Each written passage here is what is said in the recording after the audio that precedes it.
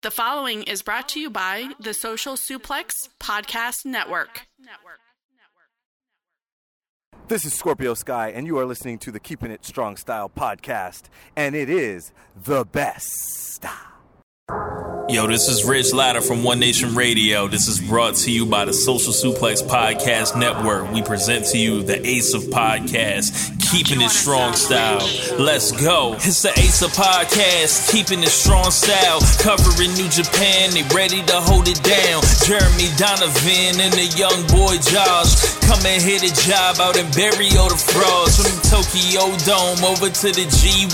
Social Suplex is the network where we can get it done. I'ma chill and let them have it, cause this is just an intro. Keeping the strong style, 6 stars from the get-go, boy. Yeah, from Tampa Bay to the Tokyo Dome, this is Keeping It Strong Style with your hosts, Jeremy Donovan and the young boy Joshua Smith. And thank you for listening.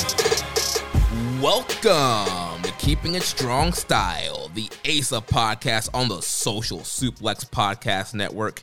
Jeremy Donovan here with the young boy Josh Smith. On today's show, we'll review Wrestle Kingdom 16 Night 3 and cover all the latest news in the world of New Japan Pro Wrestling. You can support our show by subscribing and following the Social Suplex Podcast Network or Keeping It Strong Style on the podcast app of your choice and leaving a rating and review. You can also get all the podcasts and columns over at socialsuplex.com. Check out our Pro Wrestling Tees store, ProWrestlingTees.com/Social Suplex. That's where you can get your official Keeping It Strong Style t-shirt. If you enjoy this podcast, please consider making a one-time or monthly donation by visiting socialsuplex.com/donate and clicking on the donate button under the Keeping It Strong Style logo. This week's episode is brought to you by the NJPW EXT, the only browser extension for NJPWWorld.com, which features like dark mode, improved translations and layouts, custom and shared playlists, synchronized viewing parties, and much, much more. It takes NJPW World to the next level. You can visit njpwext.us today for details. Young boy, how you doing, man? Doing pretty good. Nice. How you doing, man? Doing pretty good, man. You know, a little tired. Just got back from the gym not too long ago. You know, trying to get back into it for the new year. Oh yeah, I was at the gym today too. You know, I think I had COVID the other week. Did I even mention that on the show? I don't think you did. Yeah, I mean, I've been kind of like fighting sickness on and off last few weeks, and you know, I'm still staying consistent going to the gym, but it's just been a little more like sporadic. But yeah, I mean, I don't know for sure if I had COVID or not. I mean, this is basically what happened. We did FOH draft, then I was super hungover, and I'm pretty sure like doing all that drinking and non-sleeping like eradicated my immune system, because within like a couple days I got super sick. But might have been COVID, but it probably wasn't. You know, that was just before the holidays, so I started like testing because we had some antigen tests here, and I had heavy symptoms, you know, runny nose, all sorts of stuff. And during a 3 or 4 day period, I tested twice. Both times came back negative. And based on like what I've read online, they said those antigen tests, even though they're not like as powerful as like say PCR, if you are showing heavy symptoms, then your viral load should be high enough for those types of tests to detect about 98% of the time. So I was pretty confident I didn't have COVID. I got better, and then went out for the holidays, you know, went to like holiday parties, family stuff. And I was in 2 situations where it turned out after the fact that there were people that were around that had COVID. So, and then like within a few days, I got super sick and totally different symptoms than I had the first time, you know?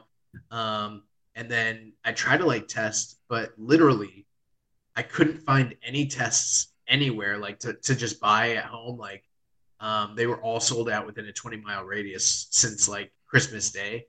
You know, I don't know if people know, but like the COVID numbers are crazy out here. And then I tried to like schedule a test, and it was like a week and a half out everywhere. So I was like, dude, this does not help me. By the time I'm gonna like test, Right. So I can't prove I had COVID, but I mean, I was in close proximity. All of the, all the different symptoms I had kind of line up. The timing lines up, and then the weirdest thing was once I got better and I went back to work out. I did a light workout, and I was like killed. And I mean, I've gone back to the gym after like layoffs and stuff like that. I understand it's always like hard the first day, but I mean, like, my cardio was gone. Like, I could barely breathe. I was like almost throwing. Like, it was like way, and I felt like wrecked for that whole day. And I was like, oh, this is something different, Yeah. So it's been kind of on and off. Like, I mean, I don't have symptoms or anything like that, but I just been trying to get back in the swing of things, essentially. Yeah, man, definitely sounds like you might have had it, but I'm glad you're feeling better. Glad we're here doing the show, getting ready to talk about night 3 of Wrestle Kingdom. I mean, I sucked it up for you people, and I've been doing the show every week. People. For you people, someone throw us a donation. Gifts. Gifts. Something else you can throw us is ratings. So if you are a Spotify listener, Spotify has recently released a ratings for their podcast. So if you listen to Keeping It Strong Style on Spotify via the Keeping It Strong Style feed or the Social Suplex Podcast Network feed, go ahead, drop your Meltzer 5 stars on both of those feeds and help us climb the ratings on Spotify. Yeah, absolutely. We would greatly, greatly appreciate it. We appreciate you guys tuning in. It's funny, like, sometimes when I'm off the show, I think about the things I want to banter with, and then I never end up even remembering to. And then later I'm like, oh yeah, I was gonna like talk about XYZ, and it just never happens. Do you do that? Do you have weird stuff like that at the show? Sometimes it'll be like, yeah, I want to like mention something, and I don't write down and put it in the rundown, and then I'll just completely forget, and I'll be like, dang it, I totally forgot to mention that. Yeah, but you're talking about more like professional stuff, like like news and questions. I'm talking about like non sequiturs about like my dog, and haircuts and shit like that. You're talking about gimmicks. Yeah, gimmicks. Well, one gimmick we have is the Wrestler of the Month and Match of the Month. We forgot to do. We still do those? Yeah, we still crazy. do. We forgot to announce December's winners last week because we had a big Wrestle Kingdom review show, and that's what our minds are all focused on. So let's do it real quick here. So December Wrestler of the Month. Josh, let the people know who we picked for our December Wrestler of the Month. That wasn't our Wrestler of the Month. It wasn't? No, our Wrestler of the Month wasn't it Desperado? I went back through the thread, and it was not. You didn't say Desperado. Did I say Desperado or did I say Hiromu? You said Hiromu. Oh, yeah. Why would I say Desperado? Hiromu won the fucking tournament. Okay. Sorry about this, guys. We're going to get on the same page. Yeah, so without further ado, your December 2021 Wrestler of the Month, Hiromu Takahashi. We had to award him essentially because this man had a phenomenal Super Juniors tournament. He carried Yo to the match of his life in that, fantastic Super Junior final. And all throughout the entire month, he was the guy that was having the most great matches with the most people the entire month. So, congratulations, Hiromu Takahashi. Unfortunately, that success did not carry you into the Tokyo Dome. But, on this show, where it matters, you were a winner back in December. Then our December match of the month will be the best of the Super Junior finals between Hiromu and Yo. Even despite the show interference, this was the top matchup from the tournament. Top matchup just across promotion in Japan, strong across the board for December. Hiromu went out there, like you mentioned, put his working boots on, had a really great matchup there. With Yo, probably could have been even better if they had not put the show interference in there, but good stuff here. So our December 2021 match of the month, Hiromu versus Yo. Absolutely. So we're going to go ahead. And you know what, guys? You would think to yourself, there hasn't been much going on. There was a couple, little produce shows. Yes, Wrestle Kingdom Night 3 was a produce show. And there's not a lot for us to talk about, but we've put in the work. Like Cody Rhodes, we do the work, and outwork everyone. Christian Cage. Yeah, we're here to outwork everyone like Christian Cage, and we've got a pretty loaded rundown. Let's start off with our coverage of Wrestle Kingdom Night 3, and yes, we paid to watch this show. We did, yes. And you're welcome, Arbari. Yeah.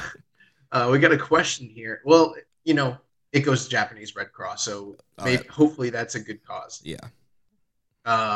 Rambo Slam Pig asked us a question to start things off and kick off the Wrestle Kingdom Night 3 coverage. He said, no question this week other than, is the NJPW versus Noah show worth watching when it arrives on World? Or is it mostly skippable?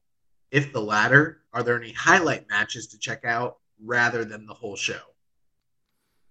Yeah, great question there, because I know a lot of people are kind of wondering, should I check it out or not? And if you are Skip. No, I'm just playing. No, I'll say if you're definitely a fan of both promotions, I definitely think it's a must watch. And even though they're all mainly tag matches, I think there's still a lot of cool matchups there. I mean, if you are pressed for time and you're kind of limited, I mean, the highlight matches, we're going to run through the card here and give our thoughts on these matches. I mean, probably the semi-main event with Congo versus LIJ, and then the main event with the Mega Aces against Kiyomiya and Muto would probably be the two matches you definitely want to check out. Yeah, I think our review is going to answer a lot of these questions and kind of give you a more holistic idea of our opinions on the show overall, and then, maybe help you to kind of decide what you think you'd like to watch. I wouldn't say that this show is just simply skippable, but it kind of depends on what criteria you're judging that on. If you're talking about just simply blow away great matches, then no. The show's probably skippable. If you're talking about like really hot feuds, really hot angles, no, the show's probably skippable. But if you're talking about a show that was entertaining and that had potentially implications for other things that might pan out down the road, or like Jeremy said, if you're a fan of both promotions, or you're just intrigued by the dream match nature of a few of these matches, this is worth checking out. I'm not going to sit here and tell you it was, worthy of the name Wrestle Kingdom, but if you watch it thinking to yourself, this is not a Wrestle Kingdom, it's not held in the Tokyo Dome, and you kind of think of it as like a weird one-off like produce show, it's a pretty fun show. Yeah, like nothing on here builds to really any of the storylines except maybe in the Suzuki match. Besides that, nothing else really leads to what's going to happen coming up on the New Year's Golden Series or anything really happening in New Japan. And as we review, like you mentioned, we'll talk about some potential angles that they could have set up for future shows if they are going to do future shows. But I think first we got to talk about just our overall technical experience with the show. So shout out to our friend of the show, Zach Porter. Josh and I went over there to watch the show, and he had everything already set up through Abema. Zach is familiar, Abema, and watching shows and stuff like that on there before. So we got it all set up. And, before we watched the show, we saw like a lot of messages the previous day saying, there's only a certain amount of time left to order the English feed. If not, then you're going to be forced to order the Japanese feed. And, we didn't order it right based on that ahead of time, like people were saying. So, we ordered it day of, went over to Zach's thinking, we're used to watching Japanese commentary, fine. And it'll probably even be better just because, the English was, remote. And when they're remote, the remote, they have to bump their volume up, which makes the atmosphere in the crowd, the claps of the crowd, quieter. So, there were other things too, not just the sound issue, but like I had already heard reports that like, there was like feed cutouts and other technical issues. So I was like, okay, great. We're going to get the Japanese feed. It's going to sound better. It's going to look better. This works out, so I didn't feel as bad paying for it. And then we paid for it, and we got the English commentary feed with Kevin Kelly and Chris Charlton. Right. I mean, obviously love those guys, but, we saw the messages the day before talking about there's only a certain amount of time, and then we're expecting the Japanese feed with the less technical issues. So we got the English feed. Like you mentioned, first thing, the first match on the main card, like half of it gets cut out, lights out pretty much. It's a blacked out screen. You still hear the commentary, but that's pretty much it. And then it cuts in like towards the latter half of the match. Well, I don't know how long actually passed, and that's the frustrating thing. Maybe it was a few minutes, maybe it was half the match. I really don't know. Unfortunately, that didn't happen again later in the show. It was just the one time, but I mean, I don't know. I've been watching like New Japan on New Japan World for since 2015, 2016, whenever it launched, and I've never had a show cut out like the feed for any match. That only that one time when like Show's pants came undone and they didn't air it because like his wang was like showing. Yeah. Other than that, like that's the only thing I can think of where they haven't played something. Yeah, so yeah, we got the English feed, got that all messed up, and the other thing too is like I didn't want the English commentary because like we love Chris Charlton and Kevin Kelly, great guys, but like they're not as familiar with the Noah side, so just from that perspective, that's already a big drawback. Plus, it was remote, like you mentioned. I actually was sort of hoping if we did get English to get the Noah English commentary team because I've heard good things about the way that they call it. And more so like just like a shoot. They call it sort of sports oriented, like an MMA style fight. And I was like, that might be interesting for this event. And, we didn't get that either. I think what the deal was everything was region locked through Abema. So if we'd maybe used like a VPN, we probably could have got the Japanese, but we still ended up with the English. But, I saw like a lot of tweets and private messages to us too from people that were really frustrated trying to follow the Venn diagrams and all the charts that were put out there about how to get the English commentary, ordered. And we ended up with it without doing anything. We literally, and you know what? Zach even has ordered from Abema, and he said that ordering this show just in general was super confusing and very, very, very difficult. So, I mean, you already take into account some of the things we've talked about the past few weeks with like, kind of the letdown and disappointment of the match cards themselves. And then the fact that you have to pay for it on a Abema pay-per-view. And then there's this huge barrier of entry about like, how do I, it's not like you can just go on the website, click a button and you got it, Right. It was way more complicated than that. And that's it. I mean, if you're trying to get, maybe the show wasn't so much for an English audience, but like if you are trying to get people like us to order it, they did not make it easy. Yeah, and then probably the most frustrating thing about the experience is all the music was muted due to copyright, international copyright. So literally, from the pre-show to the main event, we had no entrance music when they came out, no music when they won. We didn't get to hear the announcers announcing the guys that they came to the ring because the music was playing. We literally had to pull our phones out and pull up YouTube and play wrestlers' entrance themes as they were walking out. Yeah, and I mean, if you were someone that was just listening to like Chris and Kevin, I mean, they basically just sounded like a couple guys doing a podcast, which is fine.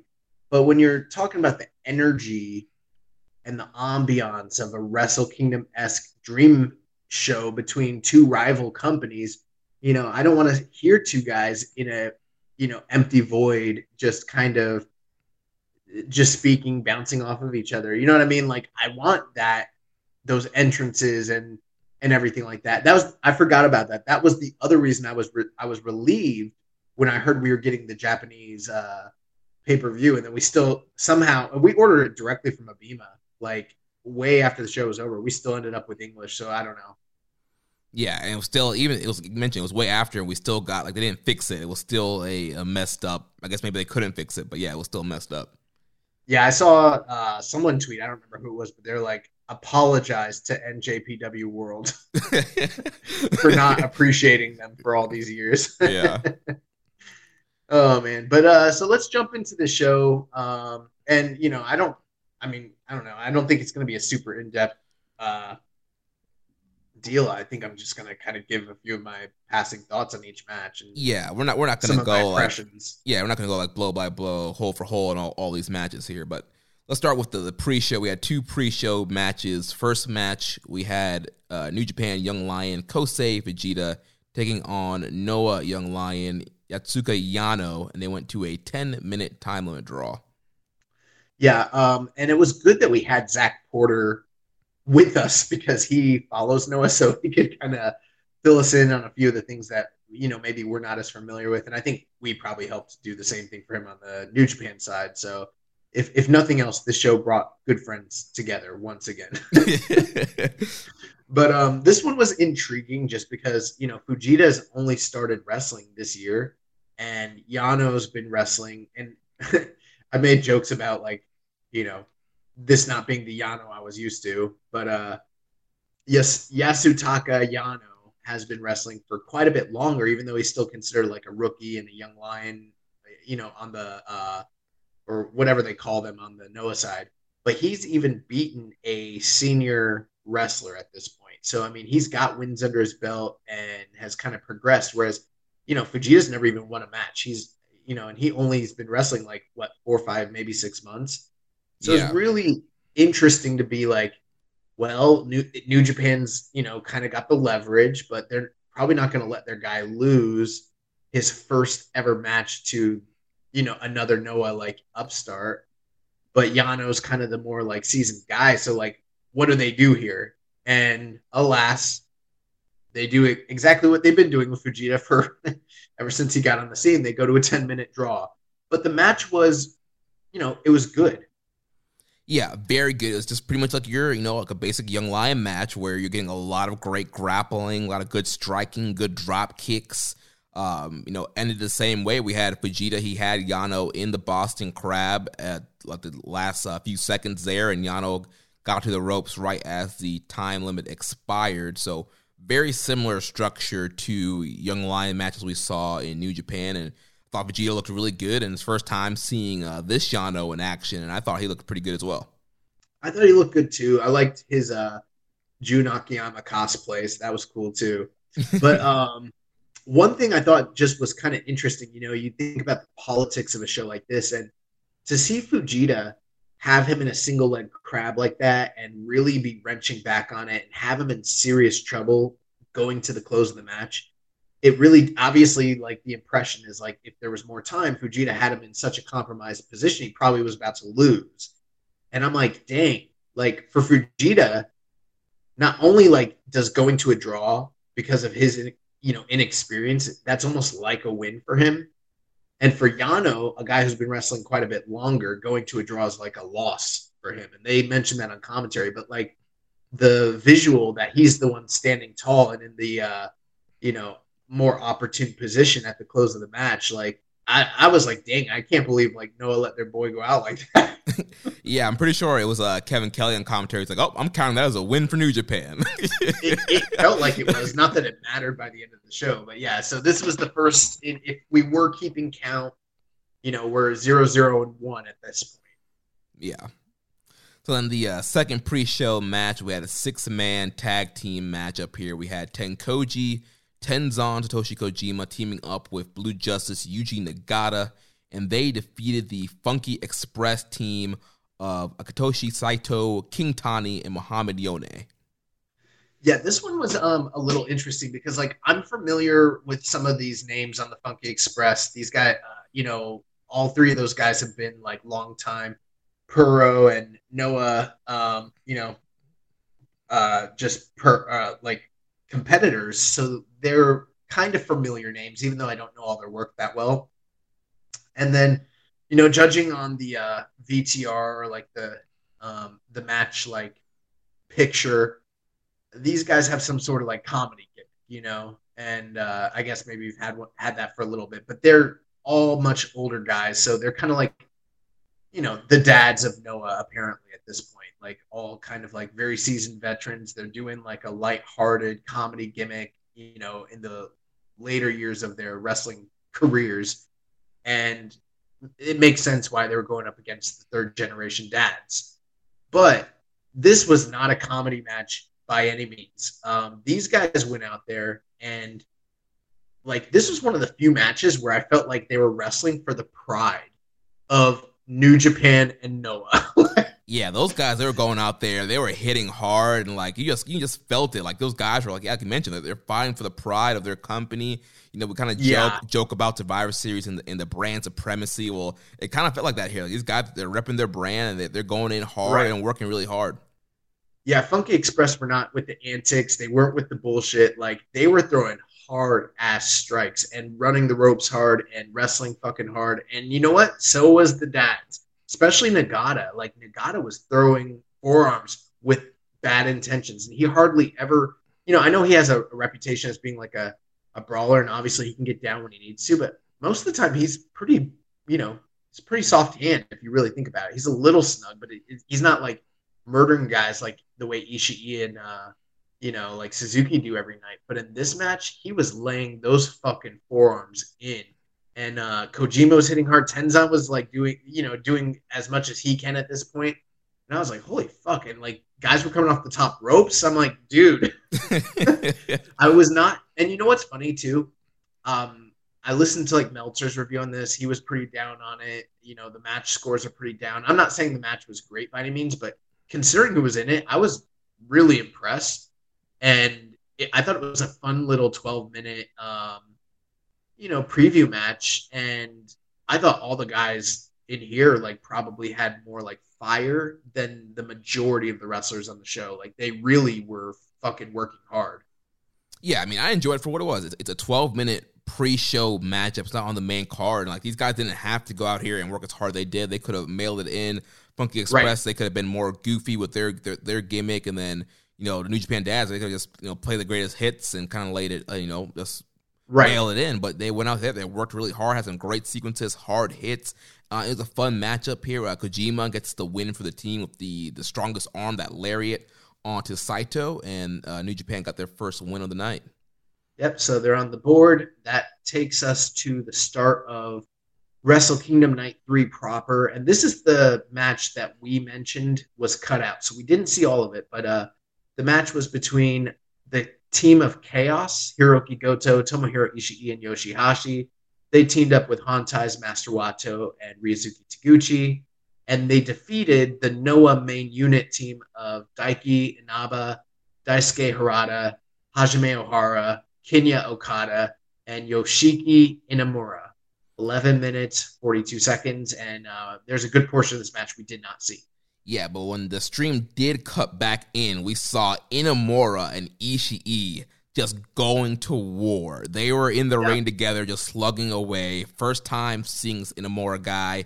Huge dude in a black singlet, and he's laying in chops to Ishii. Ishii's laying in chops to him. Ishii's like getting him up for the suplex, and these guys are trading moves back and forth. And that was definitely the most intriguing interaction of this match. Was the interactions between these guys. Yeah, that's one reoccurring theme you're going to hear during this brief review is that while there weren't blow-away matches, there were moments and stories that kind of intersected. And there was quite a few impressions that some of these performers left on us. So, you're not going to watch this show necessarily looking for great classics, but there are some guys you're going to want to check out that I was like more than impressed with. And Inamura was one of them. I haven't seen the January 1st Noah show, but I've seen the main event. But the 6-man tag that Kenta was involved in, he was on the other side from Inamura. And the reports that I read were that he either dislocated or broke his fingers because of the actions of Inamura in that match.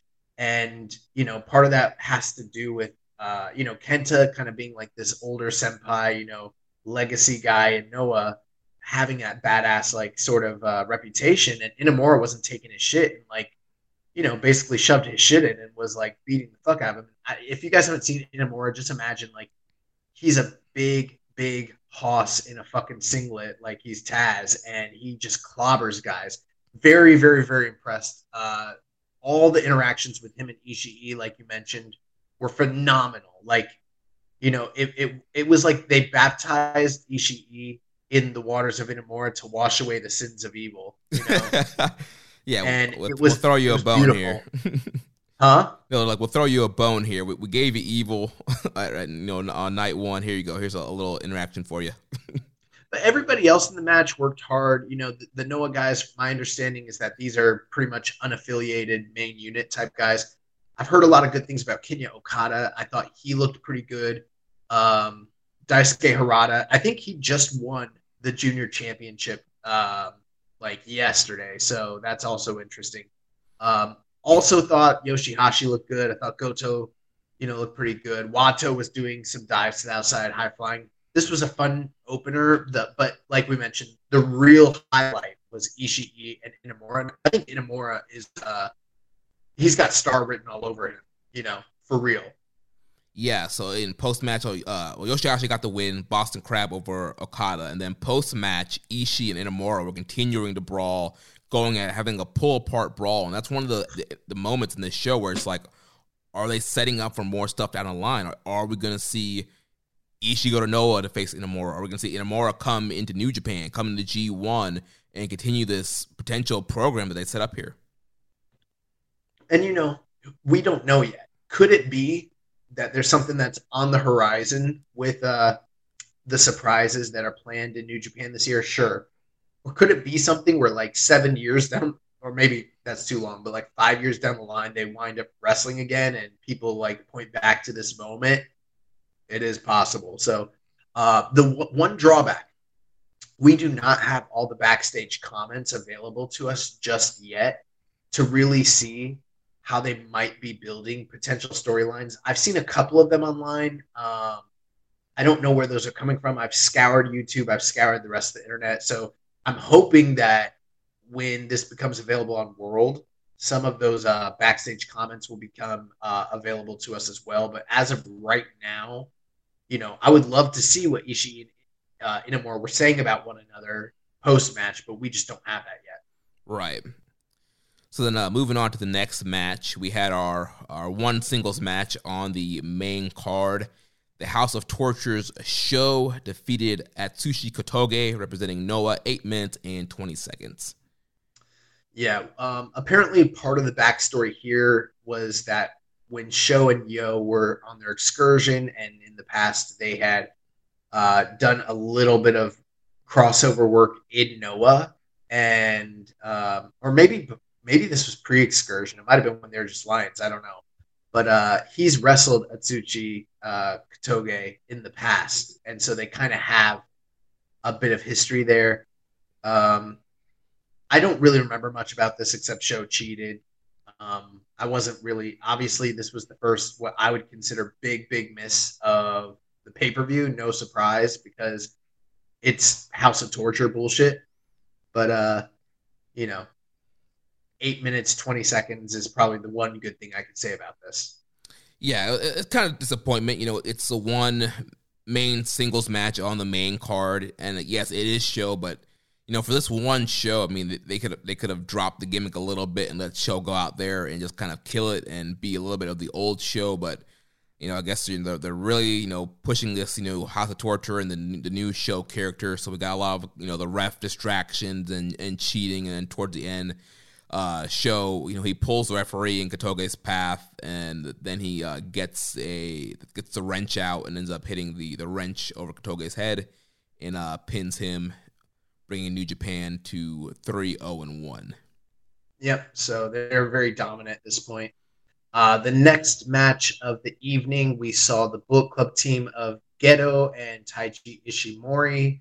They were defeated by the Noah team of Stinger, Hayata, the reigning, at the time, GHC Junior Heavyweight Champion, and Seiki Yoshioka. And this match was short, 5 minutes, 59 seconds.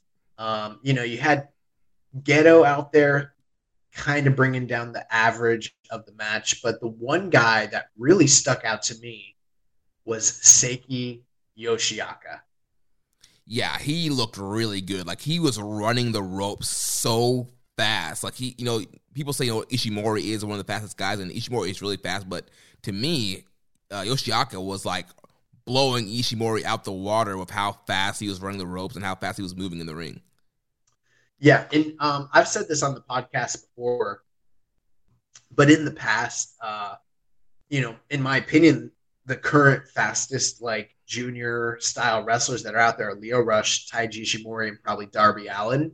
And this Seiki Yoshioka, man, he could move. I mean, if you're someone who if you're like me and guys running hard and hitting the ropes hard gets over with you and you don't know why, but it just does, this guy is fucking for you. And not only that, but he's not little like all those guys I mentioned. He's definitely his frame is a junior frame, but he was taller and way more muscular, kind of like a built guy.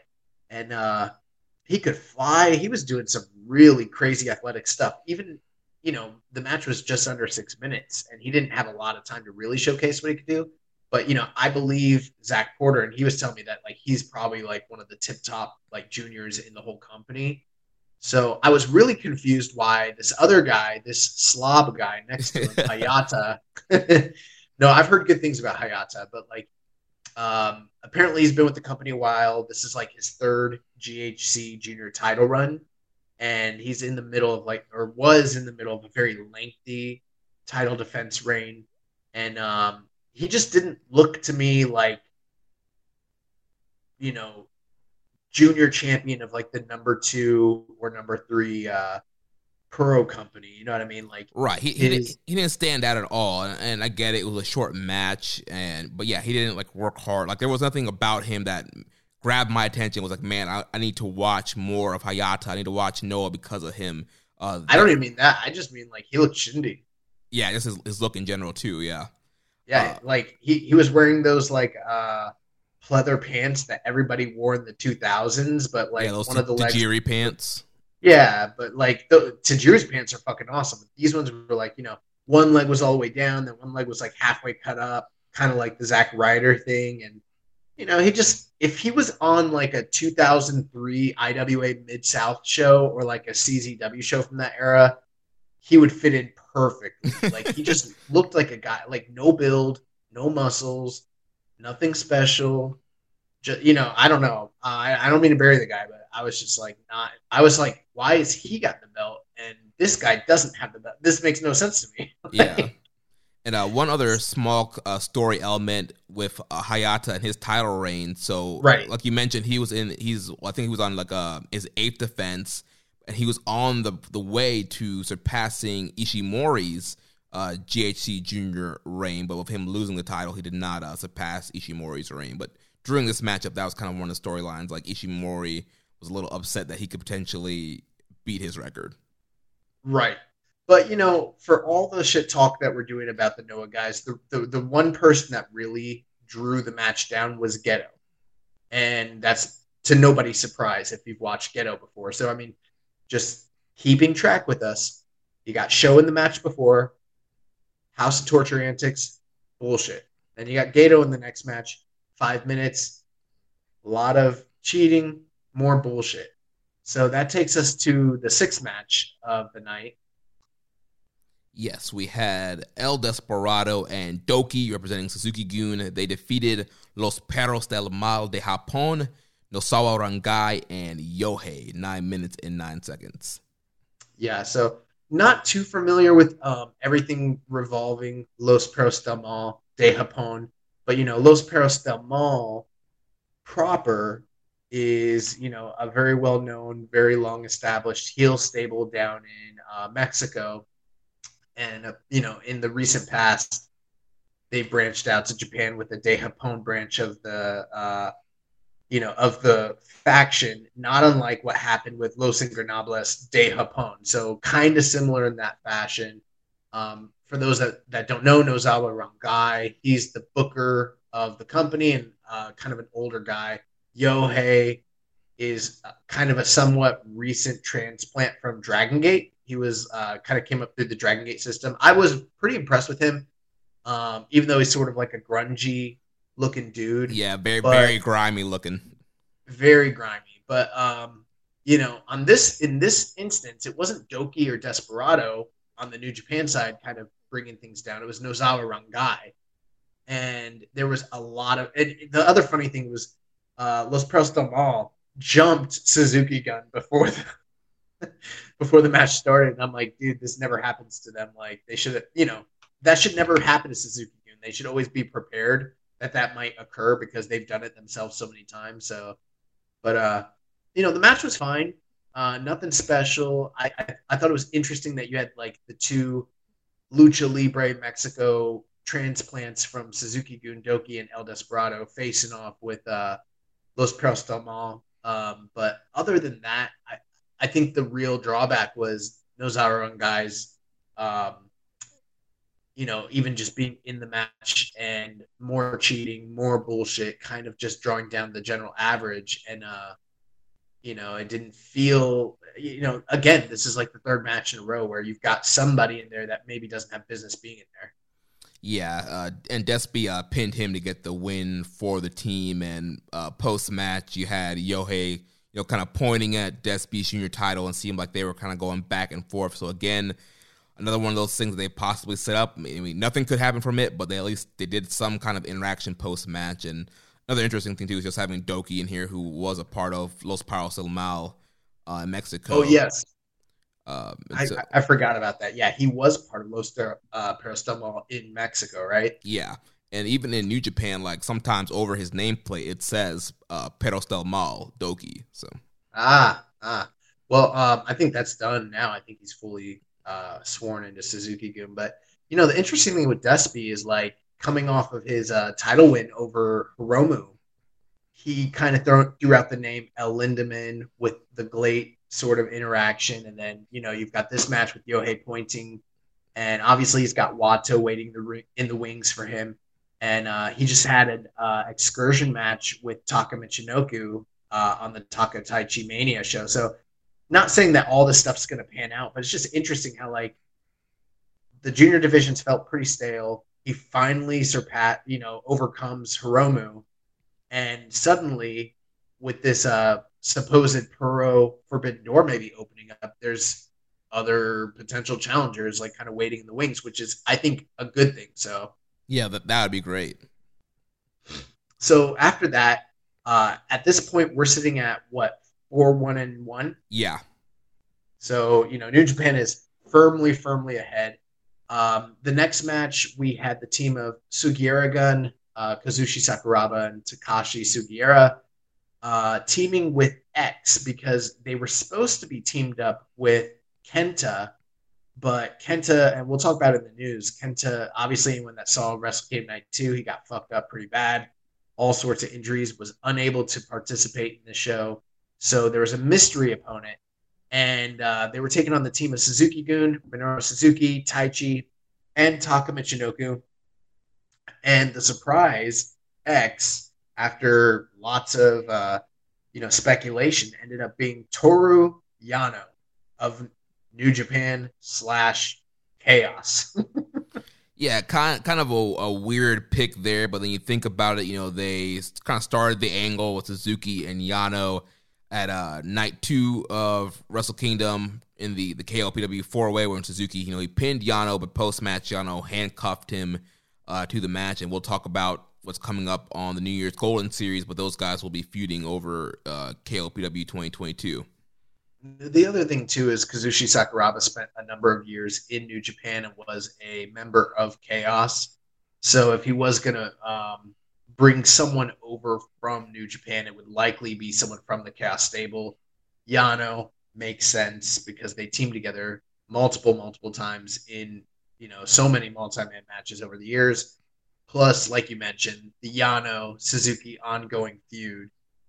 He's kind of the one guy that sort of has a chip on his shoulder when it comes to Minoru Suzuki with KOPW going on. So it did kind of make sense. But if you think about it logically, Yano is wrestling for Noah to get Noah points on the board. I'm like, this man's fucking over New Japan. Yeah, he is not a loyalist.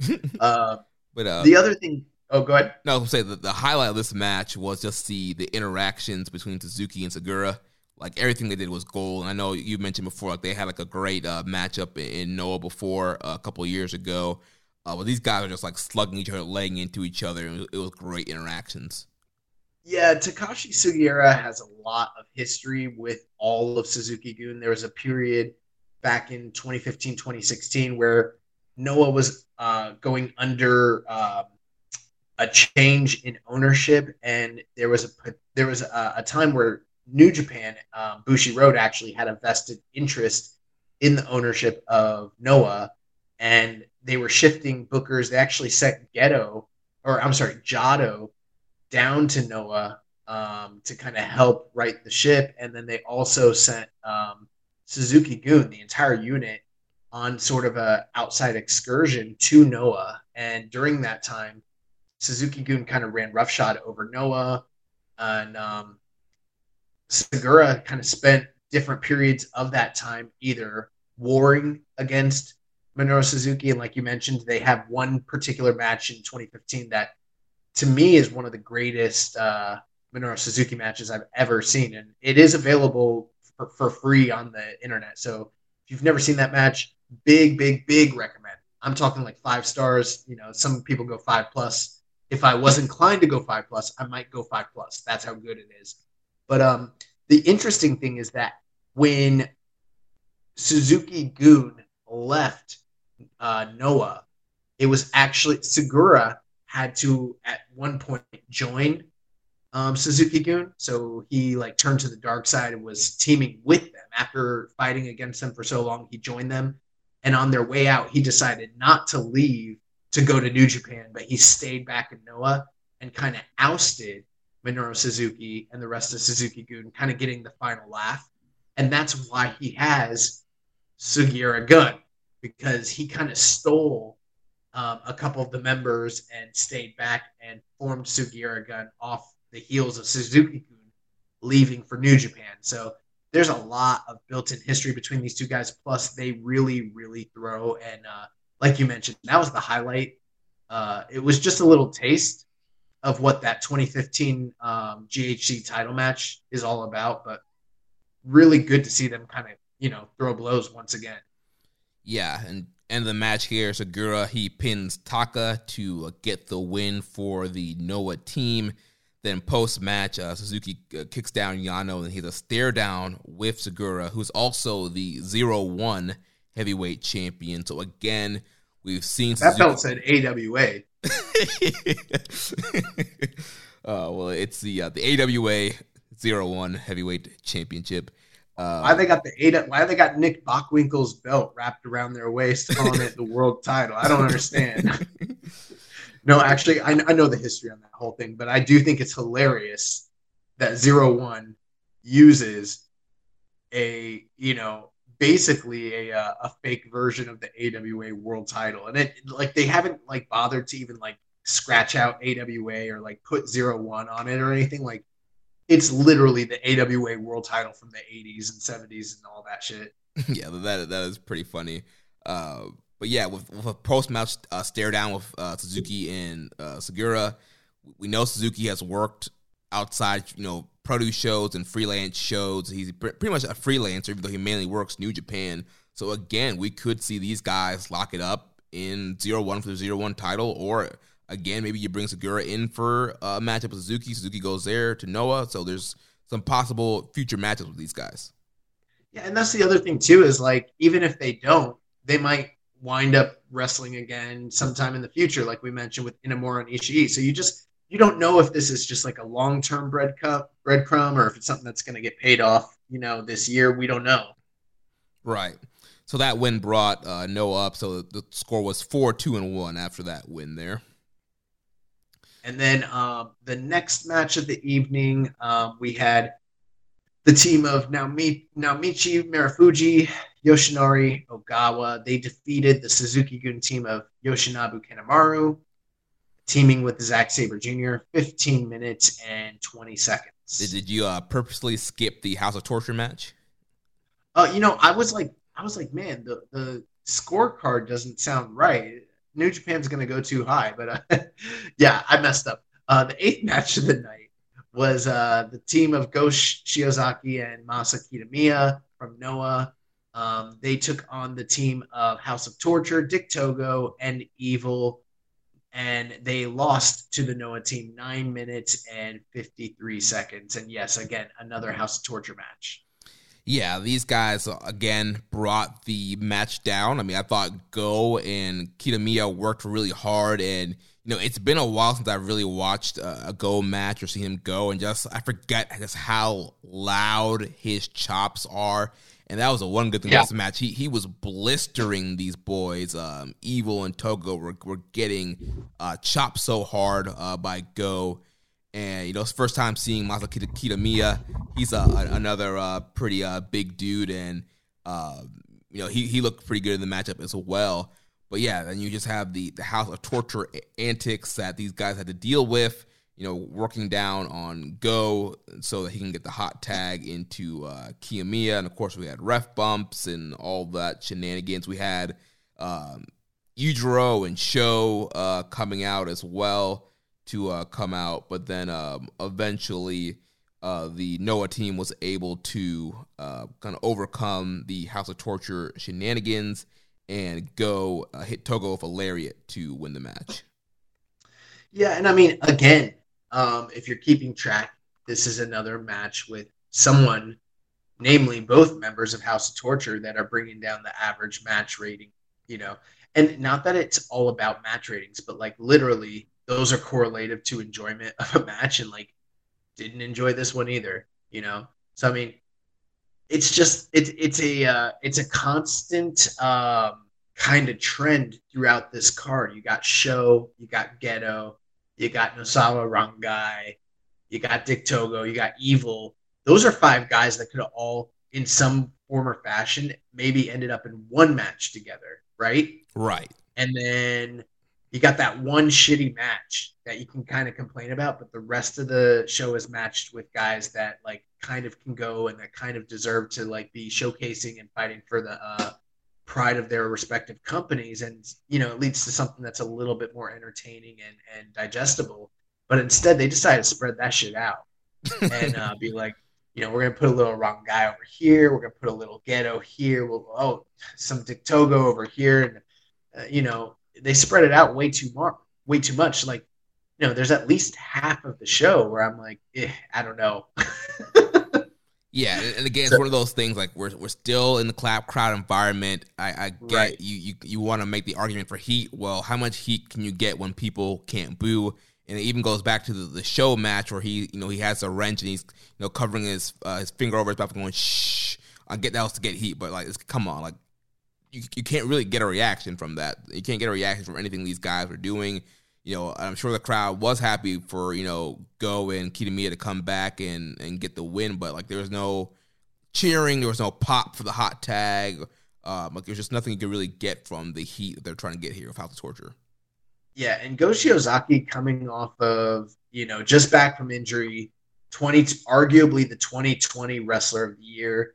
Just kind of carried the company during a really tough time in the pandemic and kind of coming into his own as a superstar within the organization. And, it's been a long time coming for him and widely recognized as one of the absolute top tier talents in all of pro wrestling right now.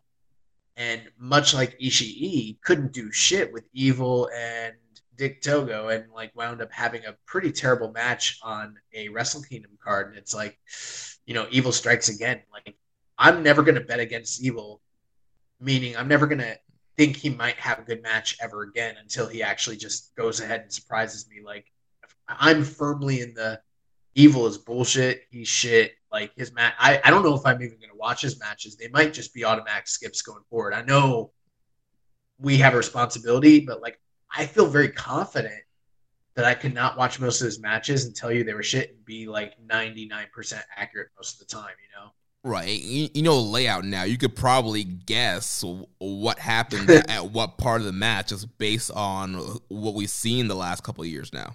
Yeah, but that's too triggering. I'm not even going to do that. I'm just going to be like, it was bad. Let's move on. And I'll probably be right without even having to like go into detail. Oh, man. So that does get Noah further up on the board. That kind of brings things 4 for New Japan, 3 for Noah, 1 draw, right? Correct. All right, cool. So now we move on. My bad. Go ahead. Now we move on. Guys, you have to understand, me and Jeremy are used to doing this podcast where we can actually see each other. And with the new, I don't want to go into too much detail, but like with the new mic setup, we're working totally off of verbals and no visual. So I'm like, I don't know when to speak. Calling in the ring. Yeah, we're calling it. We call it in the ring, kid. What do you want to do out there? We're gonna work. So the next matchup that you had mentioned earlier, Marufuji and Ogawa representing Noah, they defeated the Suzuki team of Yoshinobu Kanemaru and Zack Sabre Jr. 15 minutes and 20 seconds. Yeah, and this was this is probably what I would call the first slight recommendation of the show. I wouldn't go full bore and be like, you need to see this one. But if you're like, I'm going to check out the good stuff, this was pretty good. And there's a lot of history here to kind of unpack. Again, we're not the Noah / All Japan experts, but very familiar with Marufuji, very familiar with Ogawa. Both of them former GHC world champions, both of them former GHC junior champions. Ogawa, he's been a top tier guy going all the way back to the All Japan days.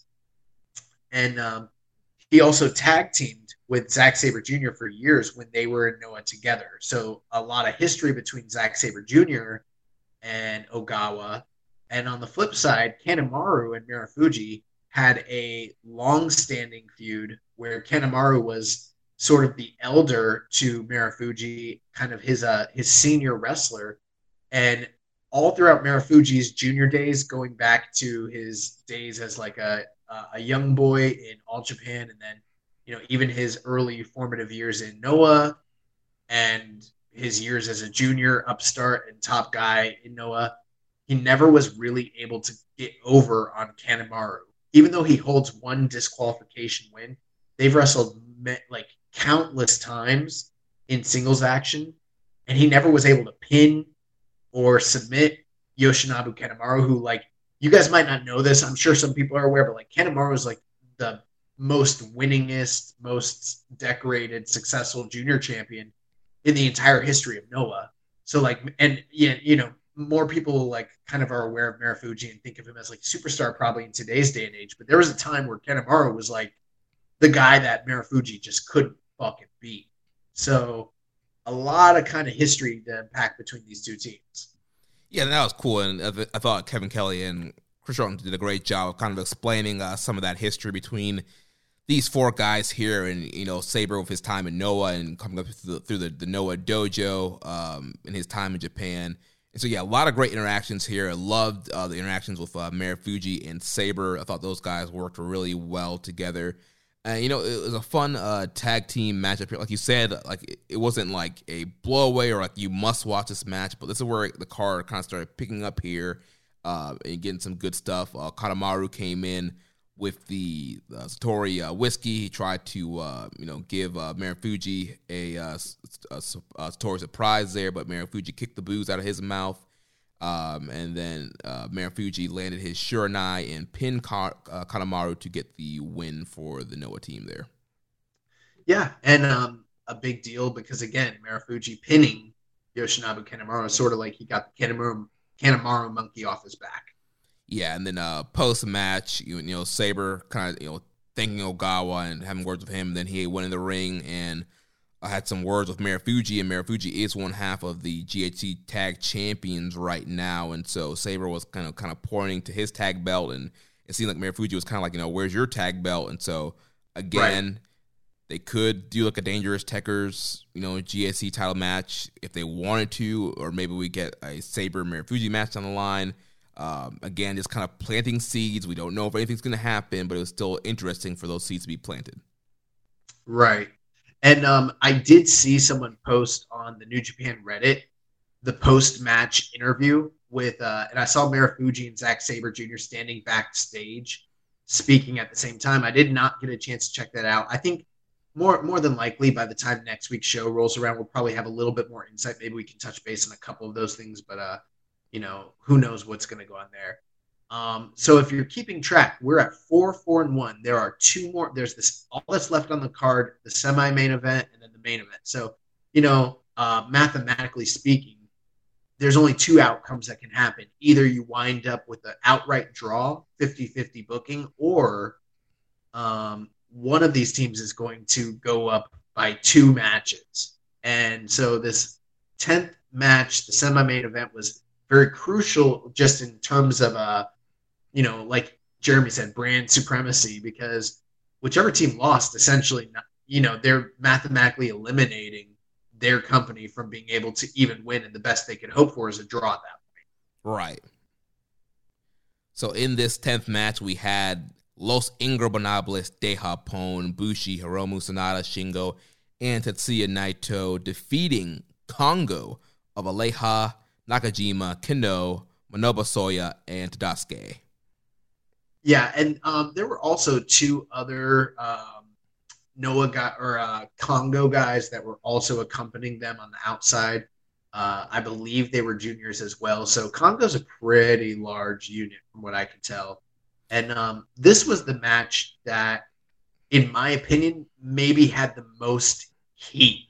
I know that the crowd can't, cheer and clap the way that you would imagine traditionally, but like the moment that the match started and you had Tetsuya Naito squaring off with Katsuhiko Nakajima, the crowd audibly gasped, and you can just kind of feel that there's a lot more of an electricity, people stomping, clapping. And I was like, wow, like this is honestly, it makes sense. Naito's big stars in New Japan, obviously Shingo as well.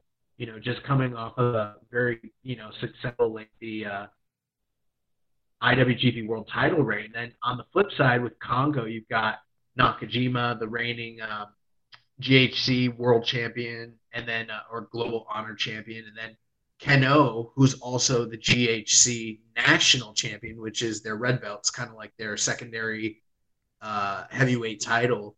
And so a very, very dominant force. And like people have been wanting to see these 2 teams square up. And I thought this is, if you're cherry picking, this is probably one of the 2 main event, obviously included, recommends. I'm not going to go out of my way and say that this was like a classic and everyone needs to see it.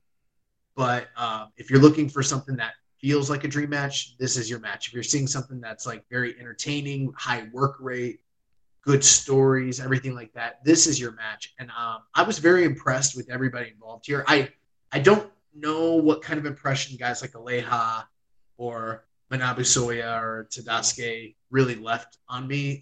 They didn't feel to me like the equivalent to, say, Hiromu or Sanada.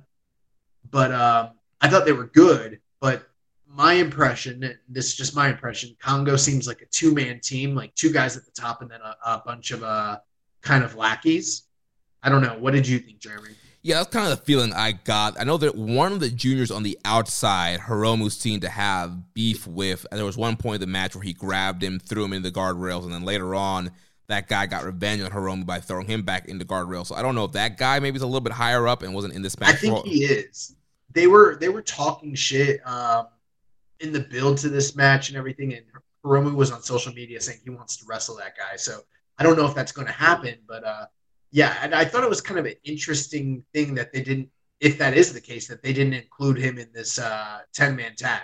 Yeah, but definitely I thought, Kano and Nakajima came off as the clear stars from that group and just had a total presence to both of those guys. And you can just kind of feel just the change of pace when those 2 guys were in there with the LIJ guys. And I love kind of Kano's kind of no nonsense attitude. Naito still trying to do, the tranquilo and play, do his pose, and Kano was having none of that, jump zone that man, and just kind of bringing it. It was almost more of like, they felt more of like the original LIJ. LIJ used to be more, I guess they kind of are still kind of tweeners or Rudo. Like badasses. Yeah, Rudo leaning, but they've pretty much been more babyface and wrestle clean for the most part.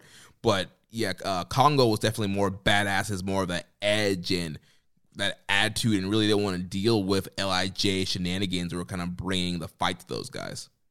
Yeah, there's one guy in this match. I don't know if it was Manabu Soya or Tadasuke, but like Zach kept trying to tell me he's a junior, and I'm like, that dude's not a fucking junior. And he's like, no, he is. And I'm like, I don't care that he's labeled as a junior. He's not a junior. I think it was Tadasuke, because he was in there with Shingo at the end. Okay, yeah, it was Tadasuke because he's the one who ended up taking the fall, right? Right. And I was like, bro, he's as big as Shingo, maybe bigger. He's not a junior, but and also that was the other funny thing was when the match kind of got to the end.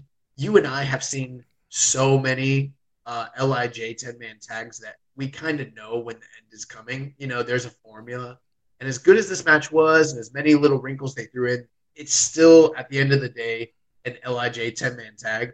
And when it ended up being Tadasuke and not Nakajima, not Keno, but Tadasuke against Shingo, and everyone else is on the outside, I'm like, oh, match is about to be over. And like Zach couldn't believe that Tadasuke was going to be the pin eater. So I think he's a little bit higher up than, say, Manabu Soya or Aleja. So it's not like they had Shingo beat the top two guys in the unit, but they gave him a quality win over a guy that Zach wasn't necessarily expecting to be the pin eater, if that makes sense.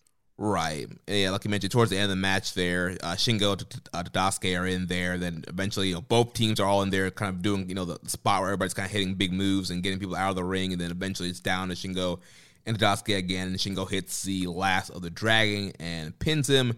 And LIJ gets a win. So Shingo getting a big win after dropping the belt on night one of Wrestle Kingdom, kind of standing tall because, Kano and Nakajima are giving him a hard time for not having his title anymore. So getting standing a little proud there. And, of course, post-match, there was kind of some jaw-jacking between some of those guys. So, again, kind of planting seeds for potential matchups in the future. Yeah, and there was even, like, Nakajima kind of looking at Shingo and being like, Shingo sort of pointed at his title, and Nakajima's like, where's your belt, bro?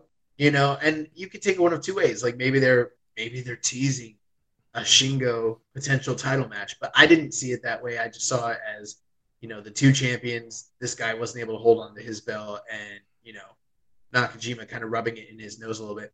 Obviously, Kano and Nakajima, two really fucking hard-hitting guys, but I noticed during the match when they were in there with Naito, much, much, much softer than when, say, they're in there with Shingo.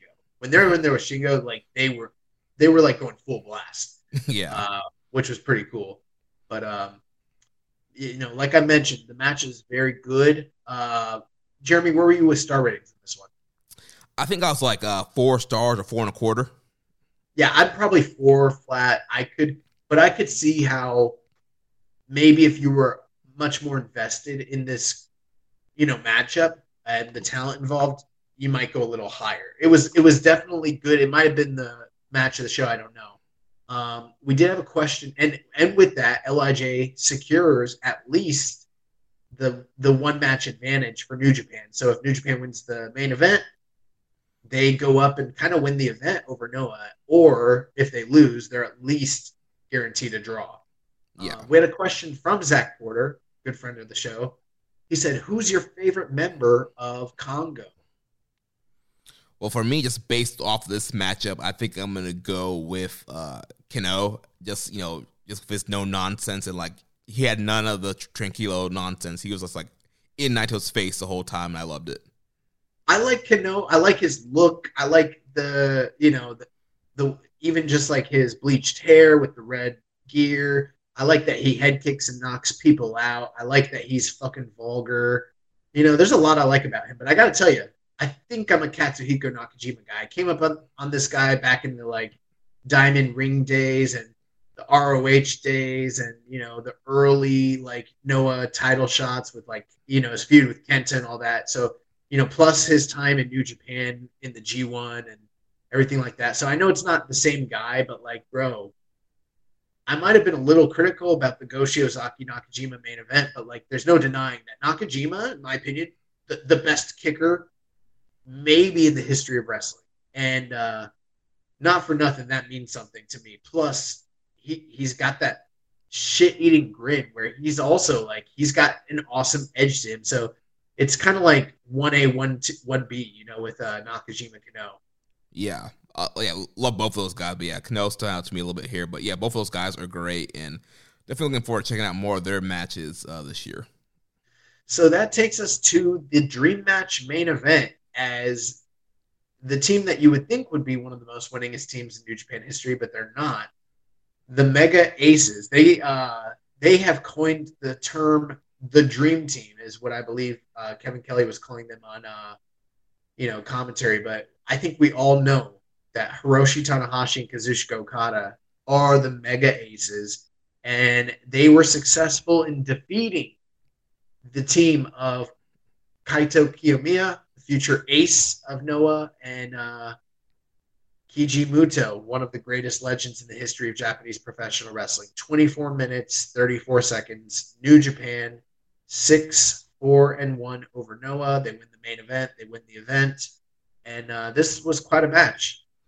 Yeah, this was a pretty good main event here. Honestly, I think the standout was Kiyomiya. I mean, this guy just had a great performance here. He showed so much emotion and passion in there, especially when he was in there with Okada. We know both these guys have been wanting to wrestle each other for quite some time now, and I think it meant a really big deal for Kiyomiya to be in there with Tanahashi and Okada, and you can just see the fire and just how fast he was moving, how hard he was working to really kind of impress and stand out. And he's going toe to toe, with Okada, one of the greatest wrestlers of a generation, Hall of Fame ballot guy, several Tokyo Sports Award winner, the current IWGP World Heavyweight Champion.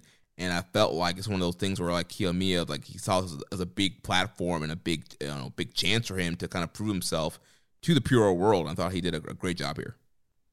Yeah, I totally agree with that. I mean, if you think about it in a certain sense, you've got Keiji Muto, one of the three pillars, one of the three musketeers of New Japan in the 90s, one of the biggest all-time draws, all-time drawing cards and stars in the history of New Japan, and in the history of just pro wrestling in general. One of the only guys to win the world titles in both New Japan, All Japan.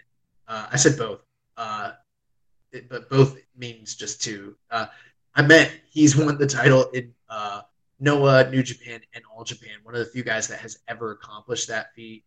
And so he's sort of like the old past generation. And then kind of coming after him, you got Tanahashi, the man that he passed the torch to at Wrestle Kingdom 3, the man that saved New Japan from the dark ages, brought them into, the mainstream, kind of revitalized them, the ace of the universe, once in a century talent, this tip top guy who kind of fostered and kind of brought along Kazuchika Okada, who is the current, top guy in New Japan and has been for the past decade, and is, just at the age of 32, 33, already has more highly acclaimed matches than anybody else in history, and, is carrying the company into this new era. So you've got 3 generations of literally tip top guys in the whole world of Puroresu, Japanese wrestling, but specifically New Japan. And then Kaito Kiyomiya, this guy who's kind of been like earmarked as the future and present ace of Noah, he was really in there with like wrestling royalty that night, and it is a huge platform. And, we might have been a little critical of some of the stuff on this show, but, there's no denying the star power involved in this match. And just the idea, too, of like Okada and Muto locking it up, even though Muto is not, the Muto of the 90s or the 2000s, the idea that him and Okada are standing across one another, throwing elbows, Keiji Muto's dragon screwing everybody, and throwing shining wizards. I thought he had a pretty good accounting of himself, but like you said, Kaito Kiyomiya was the man that the story of this match was all revolving around, and him trying to prove that he's on the same level as Tanahashi and on the same level as Okada and worthy to be kind of leading a team alongside Keiji Muto, and I thought it was phenomenal. I mean, I'm probably like 4.25 on this, so I'm not like saying it was a match of the year contender, but it was awesome. And I think if the crowd had been allowed to cheer, might have even elevated it even higher, Definitely. It was kind of very similar to the LIJ Congo match where you kind of heard some like audible gas, and the crowd just kind of felt different when this match was kicking off. And so, yeah, definitely I think if they were allowed to cheer, like, it would have been even more of a special moment. But I was also around 4-star range with this matchup. I thought it was hilarious. Muto, this man was just like spamming Shining Wizards at one point in the match. It's kind of like when the old SmackDown games where you can set your finisher to like unlimited and just keep hitting it. Well, that's what he was doing at one point. No, it's like me when I was a kid and I played Mortal Kombat. I just crouched down and then threw uppercuts, and that's all I knew how to do. I get pretty far too, in the game on easy. But but at the end of this match, the interesting thing, one of the visuals I loved was Tanahashi and Muto. They had kind of brawled, I guess, to the outside stage, so they were sort of just watching as the action sort of unfolded between Okada and Kiyomiya, which, I think is the dream match that a lot of people have been calling for between these two companies, especially since their names have been in each other's mouths since last year during the pandemic. And kind of seeing how just the final stands of the match unfolded between Okada and Kiyomiya while, Tanahashi and Muto like look on from afar. That was really cool. Yeah, Muto had kind of gave Kiyomiya the opening. He hit the Shining Wizard on Okada and then went out to brawl with Tanahashi. Kind of left the opening there for Kiyomiya. And Kiyomiya tried to capitalize, hit a German for a near fall, hit a Tiger Suplex for a near fall. But then Okada kind of powered up, came back, hit the landslide tombstone, followed by the Rainmaker. And so, that's like the new deadly combo now. And it was kind of game over for Kiyomiya, which then led to that moment you were talking about with Tanahashi and Muto outside the ring, kind of sitting down, watching, and then Muto eventually having to help Kiyomiya to the back, and Kiyomiya crying, very similar to Gedo helping Okada out when he failed to beat Tanahashi.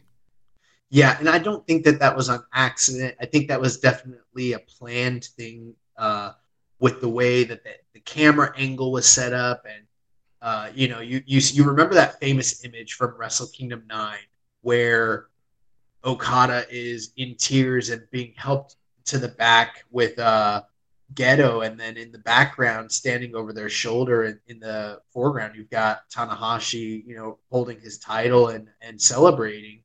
And it was the same exact imagery, except it was Tanahashi and Okada standing jubilant in victory at the top with old man Muto helping Kiyomiya to the back. And again, I don't know what this is going to lead to. I did see that there's backstage comments for this. I did not get to listen or, see if there's anything revelatory from that. But yeah, the one thing I did see was Okada saying, Kiyomiya, you want to get better. Why don't you do a excursion to New Japan and come over here and improve? That's interesting. I mean, but at the same time, like, Kiyomiya's already like held their world title. I feel like in a certain sense that would be like demeaning. I don't know. I feel like there's a time and place for that, and it's before you win your, the world title multiple times. Right. Or I don't know if Kiyomiya has held it twice, but I know he's held it at least once. Maybe it'd just be better if Muto just put him over. Maybe that would be the move, Yeah. Instead of having him come lock it up on Road 2 shows, like maybe they could just put him over. I don't know. But I do think that imagery was on purpose, and I don't know if it's going to get paid off in some way, but if there was anything that should get paid off more so than anything else on the card, that was the one little gem that they tossed our way where I'm like, fuck, I would love to see Kiyomiya and Okada like run it, you know. And who knows? Maybe if he did come to New Japan, it's not just like a young boy excursion, but maybe he comes over and he like is a main event player and wrestles Okada for the title. Who knows? Or maybe a G1. I don't know. Yeah, it's a surprise New Japan Cup entrant, G1 entrant. There's a lot of cool things you could do with Kiyomiya doing a couple shots in New Japan. Well, that's going to do it for that part of the coverage. We got quite a few questions here about this night 3. Yeah, so first from Bobby Chaniago from the Wrestling Squared Circle group. He says, do you think NJPW versus Noah was just a one-time thing, or will there be more later? Hoping there will be more later. If I had to take a guess of anything else, there might just be like talent exchanges or special matches, but I don't expect to see another full-fledged New Japan Noah card like this again. That's my gut instinct. Right. I mean, I feel like they might try to say it for like a one-time thing. Because, I mean, it did draw pretty well, 7,000 people. There was a lot of buzz. It sold out quickly. So maybe maybe it's like an annual thing they do if they want to continue to work together. But like you said, Josh, I definitely think we're going to go down. If they keep working together, we're going to see more of talent changes, people showing up in the G1, people showing up in the N1 Victory, people showing up in different tournaments or different, potential one-off matchups. Next question comes from Reddit user XXGizmoLTDXX with Will Ospreay not taking part in Wrestle Kingdom Night 3. Where do you guys think he stands with New Japan? Is he poised to take some more time away from New Japan proper? Yeah, this is one where I feel pretty confident that he, at least for the time being, is going to be spending a little bit of time away from New Japan. We already know this based on the fact that he's booked for dates here in the States. He's got a match with Warrior Wrestling coming up against Brian Cage. He's got some dates for Rev Pro high stakes coming up. He's wrestling Michael Oku for the Rev Pro Unified title. But I wouldn't be surprised if he's back by, say, the end of Golden Series, or even for the New Japan Cup seems likely. Yeah, I would expect him to be back for New Japan Cup. It seems like, he's a little bit more okay with during the quarantines, and who knows, by March, maybe the quarantine length will go down again with how long guys have to quarantine when they go in Japan. He had an incredible year last year coming back from the injury, and so I think he's ready to kind of get back in New Japan. And I think his post-match comments from Night 2 kind of indicated like, yeah, he's planning on sticking with New Japan. So I do think we'll see him more this year. Next question here from Reddit user Raising Falcons. He says, in Noah versus NJPW, 3 out of 4 wins for Noah, if I'm not mistaken, was versus former Noah members. Could this mean Noah is just not good enough to beat NJPW members and has to be content with beating former Noah members? Well, I mean, it's kind of a leading question, the way that you phrased this, and I do understand what you're saying there, and I think it's interesting. I hadn't given any consideration personally to the idea that the losing members on the New Japan side were also former Noah guys.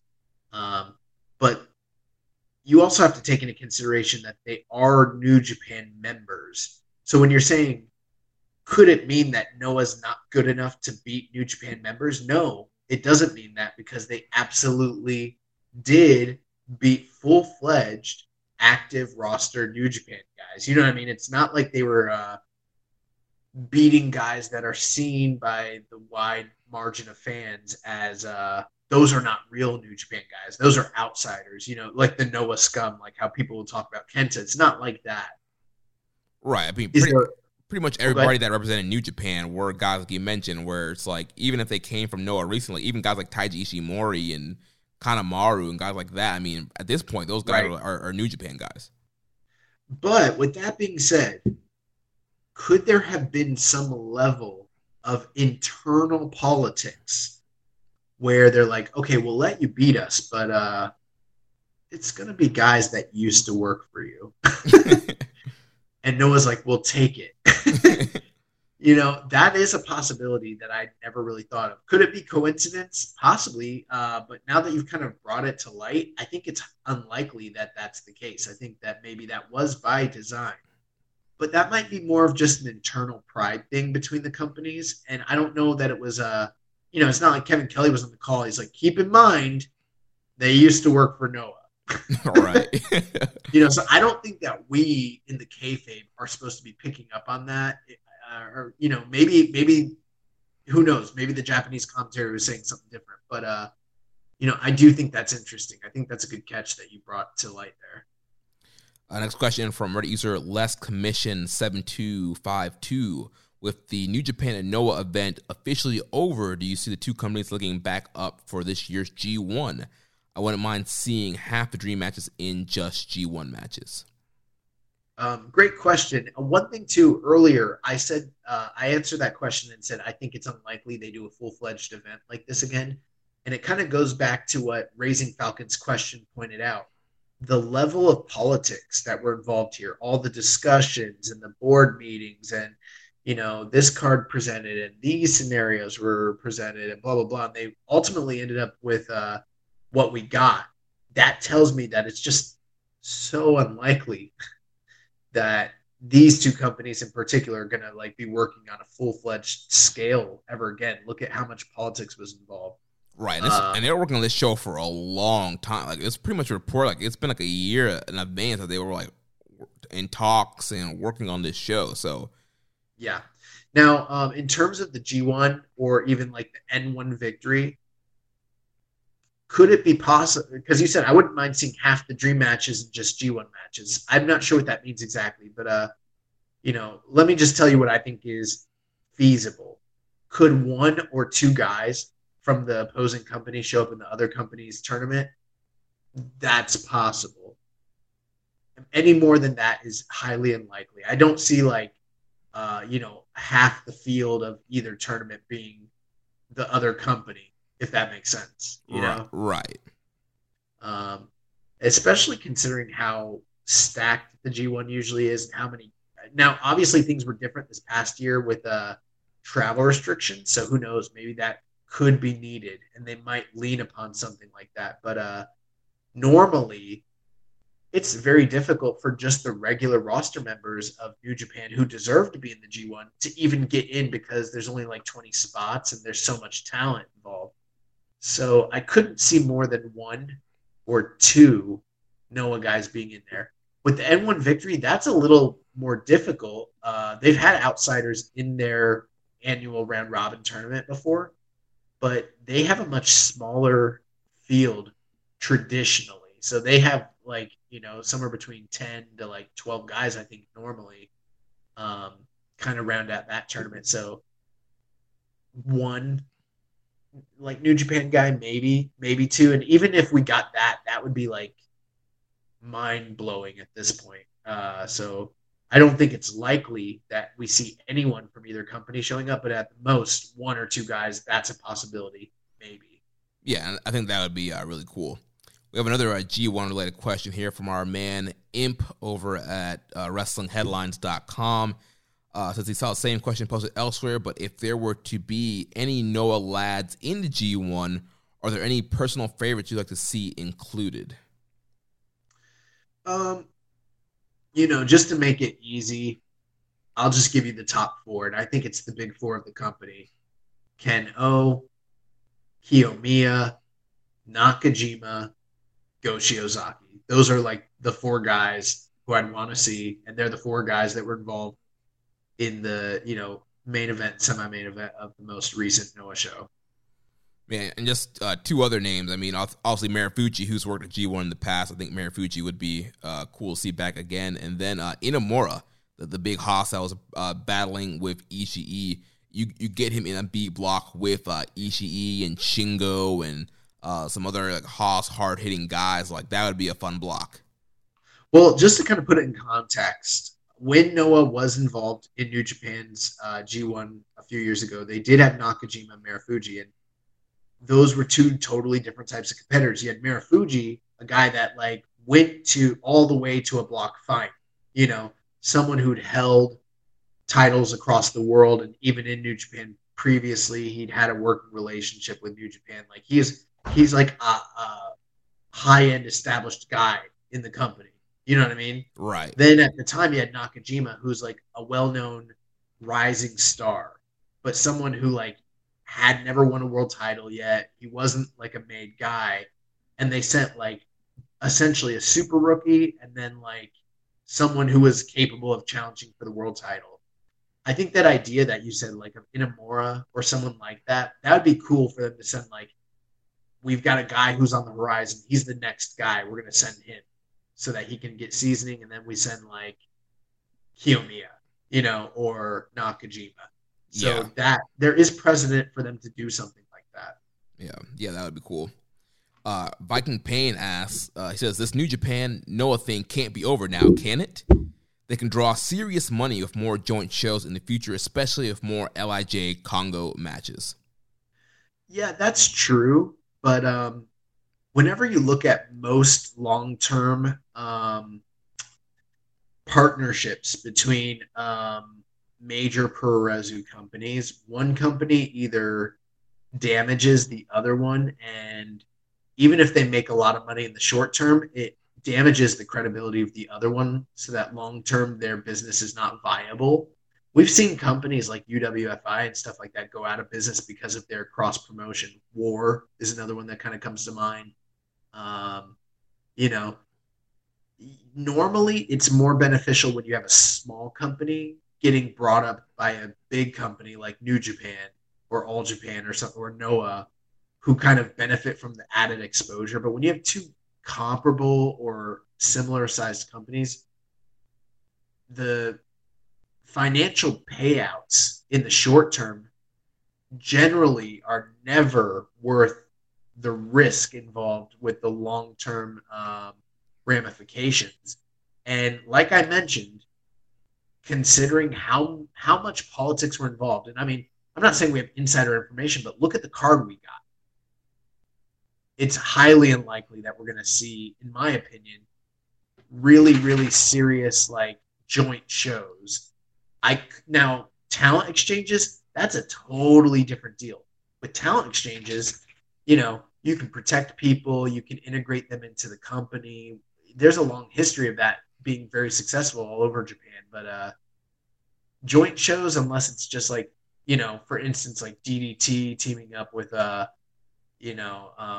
like Big Japan for like a big January like or December 31st show, you know, and that's just kind of like a off in its own no man's land, sort of like what this was, a produce level show that has no real meaning or ramifications. That's the best you're probably going to get. Yeah, and again, like we mentioned, the key is it's all about politics and just the politics involved in putting together a show like this. So yeah, would more New Japan versus Noah shows be cool? Would more LIJ Congo matches be cool? Yes, that would be great. But again, it's just the amount of time and politicking and negotiation that has to happen for both companies to be happy and to make both teams look strong. He also asked, are you guys surprised Noah ended up on the losing end of night 3 and the show didn't end in a draw? I thought it was going to happen after the Young Boys match ended in a time limit draw. I was a little surprised that they didn't work it out in a way for it to end in a 50-50 split across the board. But, you know, do I think that they made Noah look a little lower than New Japan based on the booking and some of the way that they booked some of the outcomes of the matches? Yeah, I do actually think that. But they didn't, like, bury them. You know what I mean? So right. It wasn't like they went, Noah only won one match. And at the end of the day, this is branded show was Wrestle Kingdom, which is a New Japan branding. And clearly, even though it's a cross-promotion show, it's kind of like New Japan's idea as a part of the 50th anniversary. Really kind of driven home. A lot of the marketing for this was kind of on New Japan's side. So I kind of understand why they went over strong here. Yeah, I agree. Next question here from Murder User PSay91 says, I was at night 3 of Wrestle Kingdom, and the crowd was hot for everything minus the House of Torture matches. My friend who was at Wrestle Kingdoms Night 1 and 2 said the crowd was much better at the NJPW vs. Noah show compared to the crowd at the Tokyo Dome. My question is about some of the angles and potential future matchups coming out of the show. How many of them do you think we will see in a New Japan ring, and how many will happen in a Noah ring? Definitely hope the Noah vs. New Japan isn't just a one-off show, as I overall enjoyed it more than the first 2 nights of Wrestle Kingdom in the Dome. Well, I'm glad you had a good time at night 3 of Wrestle Kingdom. I'm glad the crowd was really into this, and I could see why. I mean, there is a dream match element to the entire event, and I mean, that's kind of what I was alluding to when we were asked at the top of the show, like, is it a skip? And I'm like, if you're looking for blowaway matches, it's you probably want to only cherry pick a couple things, but if you're enjoying the event for what it is, and it's a cross-branded, cross-promotional, matches that you just couldn't get any other way, it was pretty cool, and I could see why the crowd would be into it. That being said, I am standing by what I said all throughout the show. I don't think that we're getting any of this paid off, personally. I don't think they have tag team title feuds planned out. I don't think we're getting Ishii and Inamura. I think all that stuff's just like kind of light teases. And I feel like, in my opinion, and I could be wrong here, and I think we might know more when we get the comments, I think a lot of people are wishfully reading too much into what they saw. They saw brief interactions between people, and they're like, oh, they're teasing a match. But, I mean, you didn't see people getting laid out after matches. You didn't see, like, people pointing to their waist and doing the, like, the belt motion. Yeah. Like, you just saw people showing their belts, and it was very ambiguous. And so to me, no, I don't think we're seeing any of it. The only thing, and even this was ambiguous, the only thing where I'm like, there's smoke to that fire is Kiyomiya mirroring the walkout of Okada. But I don't even know if that's going to get paid off now. That could be something where, like, it gets paid off years from now. Right. I think, if ever. I think they planted some seeds for stuff, like you mentioned earlier, like if they want to come back to it. Like, it might not even happen this year, but let's say the following year or whatever, Inamura ends up in New Japan Cup and it's Inamura Ishii at round 1. Then you can point back and be like, oh yeah, these guys locked horns last year at Wrestle Kingdom 16 night 3, and so there's definitely these guys have been waiting a whole year to get each other. So I feel like they set some interactions up to where if they can work things out, there is something they can play back onto. But I just don't know how confident I am that any of this stuff will play out this year. Next question from Reddit user Japanese NJ Fan. Would you guys like to see more of these cross-promotion shows? In my opinion, this was a great show. I think New Japan should do this for more promotions like Dragon Gate, the All Japan show that's coming up in April, maybe my personal favorite, DDT. Okada mentioned that Kiyomiya should go to New Japan as a young boy to get stronger. What do you guys think about that? Okay, so I didn't hear I haven't seen the comments myself, so I based the way you made it sound is he kind of said like excursion, which can mean anything. But if he told him like come back as a young boy, that would be like pretty disrespectful. Yeah, from the comments that I thought I saw, I don't remember him saying. I know he said the word excursion, like come to New Japan on an excursion, but I don't remember him saying be a young boy. Gotcha. As far as cross promotion, we're big proponents of it. We've been saying this for a long time.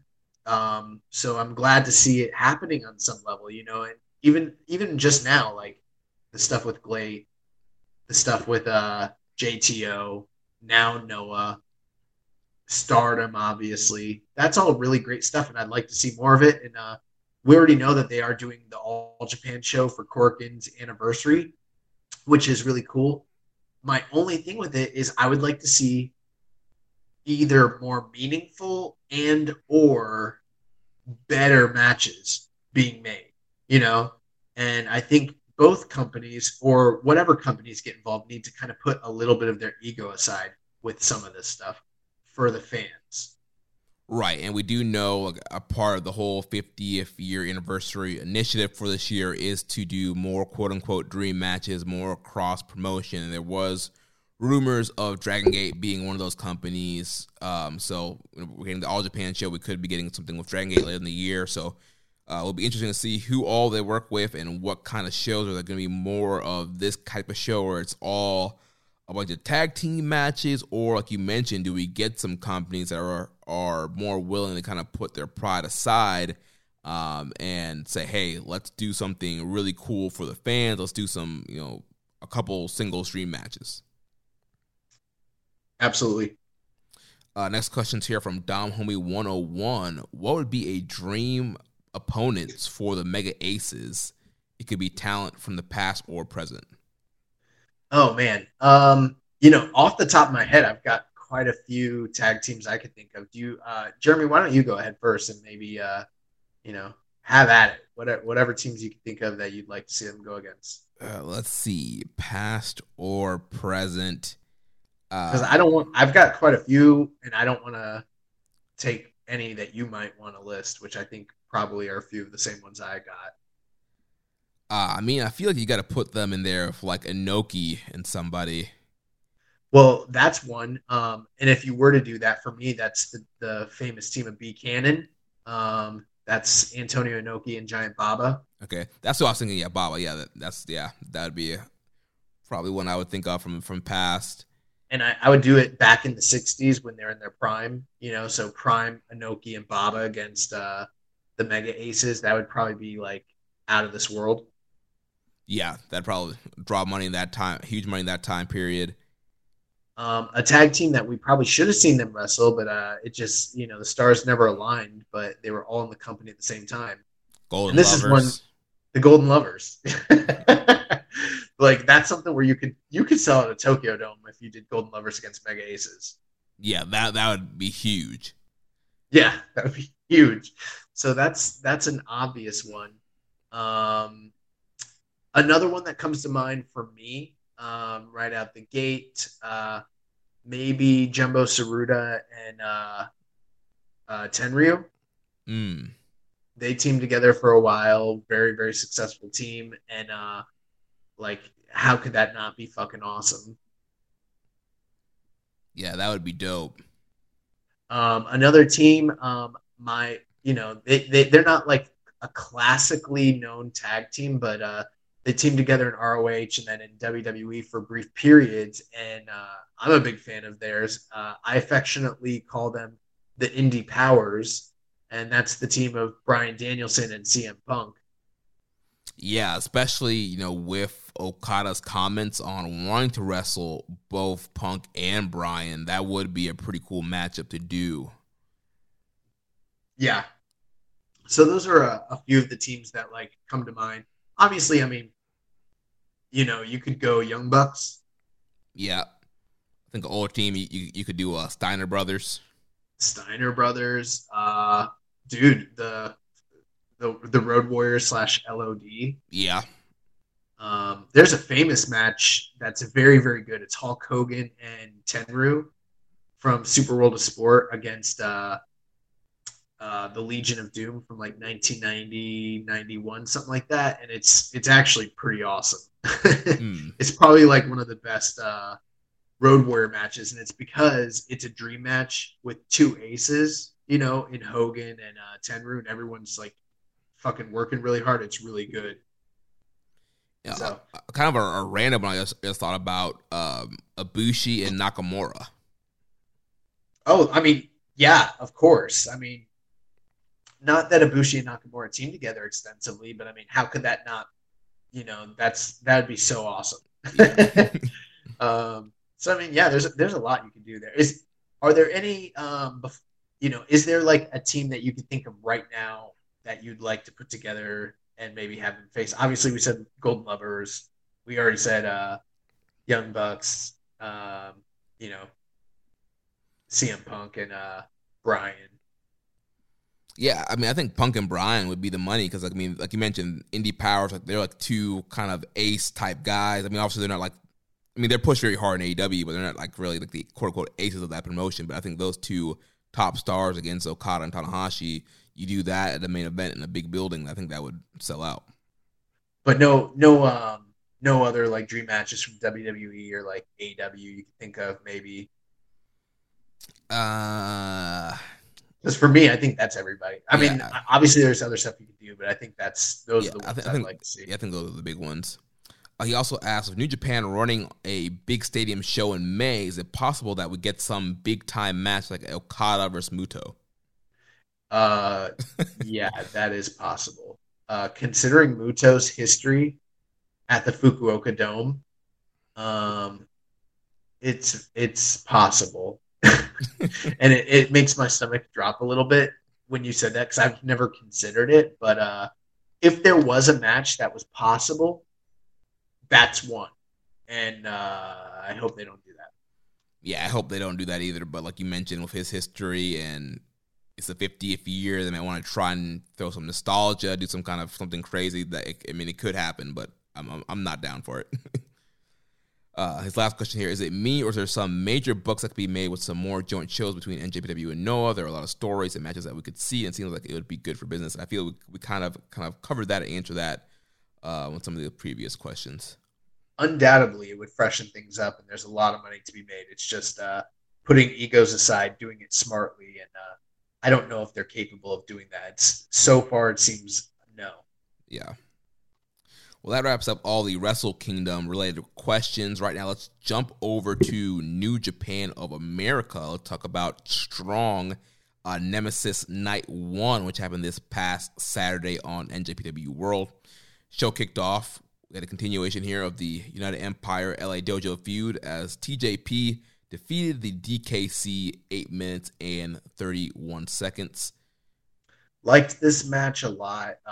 They've kind of shown the progression of the DKC, being a guy that like TJP kind of ran over earlier in the year. And then in this match, it was much more 50-50. He was going hold for hold, toe to toe with TJP the entire time. They kind of showed him as almost an equal, but not quite good enough to beat TJP just yet. Yeah, I think the crowd heat really added to this match too. The crowd just hated TJP so much and kind of were really behind DKC and wanted him to kind of get the upset win here. Yeah. But yeah, TJP gets the win with the Mamba Splash. Then the second match of the night, we have the Bullet Club team of Chris Bay and Hikuleo. They defeat the team of Jordan Clearwater and Keita Murray. This was Keita Murray's debut for New Japan Strong. Nothing really major here. 9 minutes and 12 seconds. It was a fine match. Jordan Clearwater serviceable as always. I liked Keita Murray. Smaller guy, especially in comparison to like Hikuleo, obviously. But I did listen. I thought he was pretty agile, very, athletic. I thought he was a good hand in there. Post match, they did the backstage comments, and I'll tell you this: Jordan Clearwater is a terrible promo, but also DKC is a terrible promo, bro. I mean, real bad. But you know who's not a bad promo? Keita Murray, and he's got this gimmick where he talks about, because his name is Keita, and he starts rhyming it with like the key to success and the key to doing this and the key, finding the key to this and the key to that. And I was like, oh, he's like kind of smooth on the mic, like. So who knows? I'd like to see more of him down the road. Yeah, I thought he looked good in this matchup here, and I like to see him in a one-on-one setting to kind of see more of what he can do. But the size is an issue. Obviously, like it's an open weight company, New Japan Strong, but even by their standards, I think he's a smaller guy. Yeah. And then the main event here for Night 1 of Nemesis. A Strong Style Fight of the Year nominee, AEW's Eddie Kingston, the Mad King. He defeats Gabriel Kidd 12 minutes and 37 seconds, and this match was a slugfest. Yeah, it just fucking ruled. If you haven't seen it, you need to go out of your way to see it. One of the most violent actually the most violent match in the history of New Japan Strong, in my opinion, more so than any of the Tom Lawler title defenses, more so than the Narita matches, more so than anything Chris Dickinson's done in this company, more than Mox and Kenta. This was just a fucking war, and it wasn't just a bunch of hard strikes, even though it was a lot of that. This is kind of what I was talking about, Jeremy, when I was a little critical of like Nakajima and Go Shiozaki's match, in that like they hit hard, but it never got to that next level of like emotional roller coaster ride. They didn't take you here and like take you on a ride. You know what I mean? Yeah. This was a much shorter match where they definitely did that. I mean, to see Gabe Kidd struggle and go through the ups and downs and the trials and tribulations, and Eddie Kingston, who's like, just, I don't know, man. There's something about that guy. He gets you like emotionally. I don't know what it is. Like his fucking wrestling, like everything about him like comes through his wrestling. And these guys tore the house down. I don't know what my rating is, but I maybe like 4.25 or maybe 4.5. But regardless, this is one of the most hard hitting New Japan matches I've seen all year. For me, and this is just where I'm putting it, I probably would have voted this as fight of the year over everything last year. Yeah, like that got nominated. This was just so brutal, and it's one of those things where it just felt like a fight. And you have Eddie Kingston, who loves Puroresu. He loves All Japan. He loves New Japan, and we saw the mix of that. And of course, Gabriel Kidd. He was trying to fight for Shibata-ism and proving what he's learned in LA Dojo, and not backing down, and him trying to strike down Kingston, but Kingston would just come out with these like the backhand and these big chops and strikes and slaps. And I love the spot where Kingston hits a big like sit out power bomb, and then Gabe kicks out a 2. And like normally when a guy kicks out of a sit out power bomb, but the other guy kind of falls back too or kind of jumps with them, Kingston just kind of sat there and looked annoyed at the fact that Gabe Kidd would dare kick out of this power bomb. Post-match, Eddie and him had an awesome interaction. Yeah, I saw it. Kingston was like, dude, you've honored me by having this like hard-hitting battle in a New Japan ring. And he's like, I want you to, get better, fight a couple more fights, win them. Once you do that, you and me, we do this again in this ring. And he's like, and you better beat me. Because if you don't, I don't know if you'll ever get another shot at me once again. He's like, but I want to fight you again. And I was like, fuck, I want to see them fight again too. Yeah, that's a great story. And I hope that we do get more of Kingston on New Japan Strong. And I hope they do kind of pay off this kind of story that they have here with Kidd needing to get better to prove that he could beat Eddie Kingston. They got good stories in New Japan Strong, man. And this was a if you haven't seen this match, you got to see it.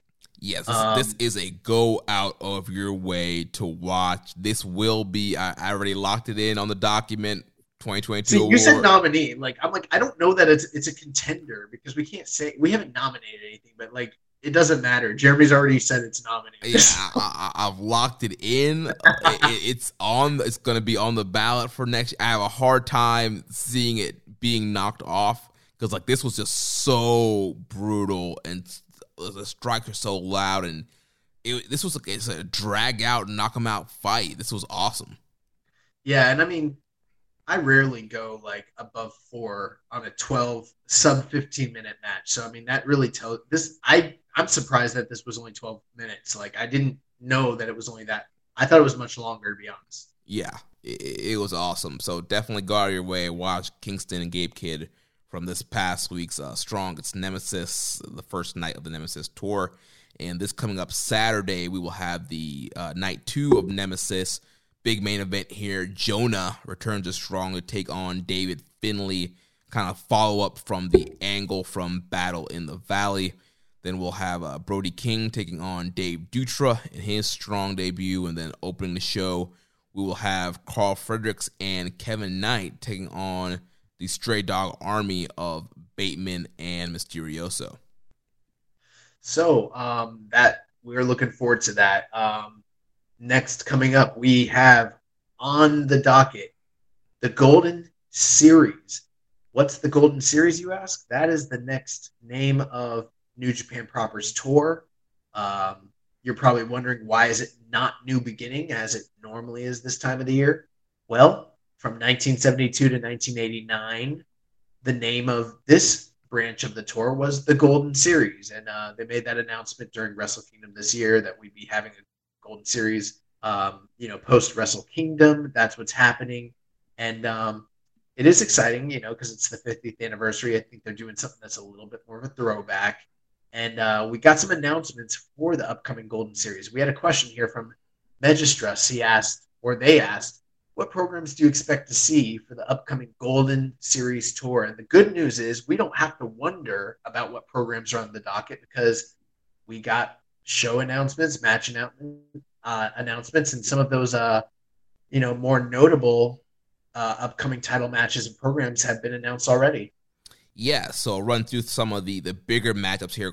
This New Year's Golden Series tour is running from January 20th to February 20th, so there'll be a lot of shows kind of in between, but New Japan kind of announced some of the bigger matchups, and of course, as shows come, we'll review all of them. But first big show coming up, February 11th in Sendai, we'll have a main event of El Desperado defending the IWGP Junior title against Master Wato in the main event. Then a Wrestle Kingdom rematch between Sho and Yo. Yes, we're getting another Sho and Yo match. And then Tiger Mask will be taking on Taiji Ishimori. Then we go to February 13th in Osaka. Going to have a main event of Sonata and Naito taking on Tanahashi and Okada. Then the semi-main, we're going to have a Never Openweight Championship match, a Lumberjack match with Evil and Ishii. So we'll have to endure another Evil and Ishii match. Maybe the Lumberjack stipulation will make it a little bit better.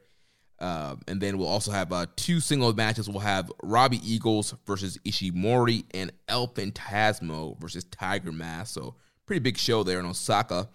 Then moving on to Sapporo, February 19th and 20th. 2 night shows here, the last 2 nights of the tour. On night 1, we'll have the main event, the U.S. title will be on the line. Tanahashi will defend against Sonata. And the tag team titles, the heavyweight tag team titles, Chaos will defend against House of Torture, Evil, and Yujiro. And then the IWGP Junior tag team titles, Flying Tiger, Robbie Eagles, Tiger Mask will defend against Bullet Club's cutest tag team, ELP, and Taiji Ishimori. Then on night 2, the main event, the IWGP World Heavyweight title will be on the line. Kazuchika Okada will defend against Tetsuya Naito. The Never Openweight 6-man titles will be on the line. House of Torture will defend against Chaos. And then the KOPW 2022 Provisional Championship will be on the line as Minoru Suzuki will take on Toru Yano. The stipulations have not been announced for that yet. Yeah. So some big programs coming up. We had a question about night 2, the IWGP World title match between Okada and Naito. Kuro Poppy asked us, are you surprised that Naito is the first challenger of Okada after Wrestle Kingdom? Usually, the first defense after Wrestle Kingdom is given to an upper mid-card guy. That's why I had Cobb winning, but I was pleasantly surprised that New Japan is kicking off the year with such a big match. We also were asked thoughts on, from Dom Homie 101, he asked thoughts on Naito being the first opponent for Okada in the aftermath of Wrestle Kingdom 16. And is it possible that this will not be a one-off and be more of a year-long feud between both guys?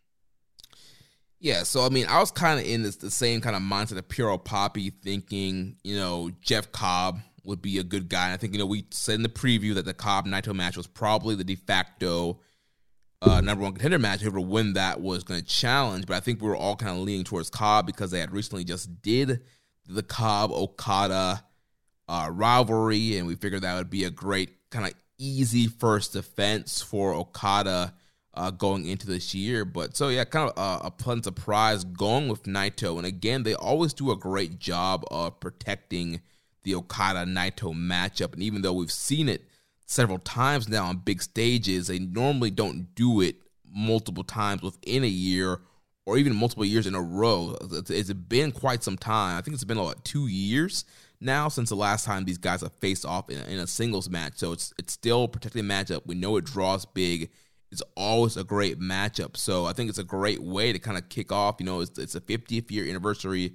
They're bringing back this Golden Series. They want this year to be a really big year. And I think it just kind of shows you it's going to be a big year when you're kicking off one of your biggest matches as the lead title program for this tour. Yeah, and I mean, they're doing this match in the Hokkaido Prefectural Sports Center, which I think is a pretty big building. So it's not like, I think that it's probably at this stage right now, a good stage for this particular match, given the fact that they've done it in the past. I mean, can they still draw with it? Yes. And I mean, could they still do big shows like Dominion, things like that with it, or G1 Final in the future? Sure. But I don't think that this is like surprising to me, just depending, just because of the announcement that we got, their intentions of this Golden Series tour in general. Yeah, and as far as like Dom Homies, like this is going to be like a one-off or more of a year-long feud. Like I mentioned earlier, they did such a great job of protecting this match. I have a hard time seeing this kind of be a thing where it's Okada and Naito feuding all year. I think it's just Okada's first kind of big title defense for the year, and I think I also will do predictions later, but I'm pretty confident he's going to win, and it'll be first of many defenses for him this year. But it's kind of a big start for this title run. Yeah, I'm a little surprised by this for the same reason you guys have mentioned. I won't belabor that point, but I agree with your rationale. But like we mentioned, things are going to be different this year, and I think that's a good thing because they're trying to freshen things up just a bit because it's the 50th anniversary. So we're getting surprises, and we're getting, hopefully what it seems like some bigger matches on bigger stages than we maybe traditionally would be getting at this time of the year, that's a good thing. As far as the trajectory of Naito, post-match at Wrestle Kingdom, he was pretty adamant that he's trying to get back to the main event of Wrestle Kingdom next year on January 4th. So that seems to be his story, at least at this point in time. And is it possible we see them wrestle one another again in the future after this match, win, lose, or draw for either man? Yeah, it is, because you got a G1 coming up, so you always have to take that into consideration. If Naito were to win, which I don't think is likely, but if he were to win, obviously the rematch is on the table right out the gate. So with that, you pretty much locked yourself into a 3-match series pretty easily. But depending on the outcome of how the match plays out, whether, I don't know, if it ends in some sort of draw or controversial fashion or, some other mitigating circumstance, there could be reason for there to be a call for them to wrestle one another later in the year, say Dominion or something like that. So I think it's too early to call, but I'm not going to write off the possibility that they end up in a year-long feud. Here's my thing. If I was a Naito fan, I would not want them to be in a year-long feud. This seems to be right now, and things could change, but the guy that they're going with for now seems to be Okada. And I think Naito's going to come up on the losing end more often than not in most of these scenarios. I would maybe want him to, and this is probably what will happen, I'd want him to maybe lose here, some sort of big dramatic fashion, and that light a fire under him to get back to the title picture. And by G1 season, you maybe heat him up. Maybe he wins the G1, or if not, gets back in title contention by the time Wrestle Kingdom comes around. I'm not saying I think that will happen, but I think we're going to hear the name Kazuchika Okada on the lips of Naito a lot this year. I think that's going to be the guy he talks about. I think that's going to be his goal, and that's going to be the driving motivation and force behind his story in 2022.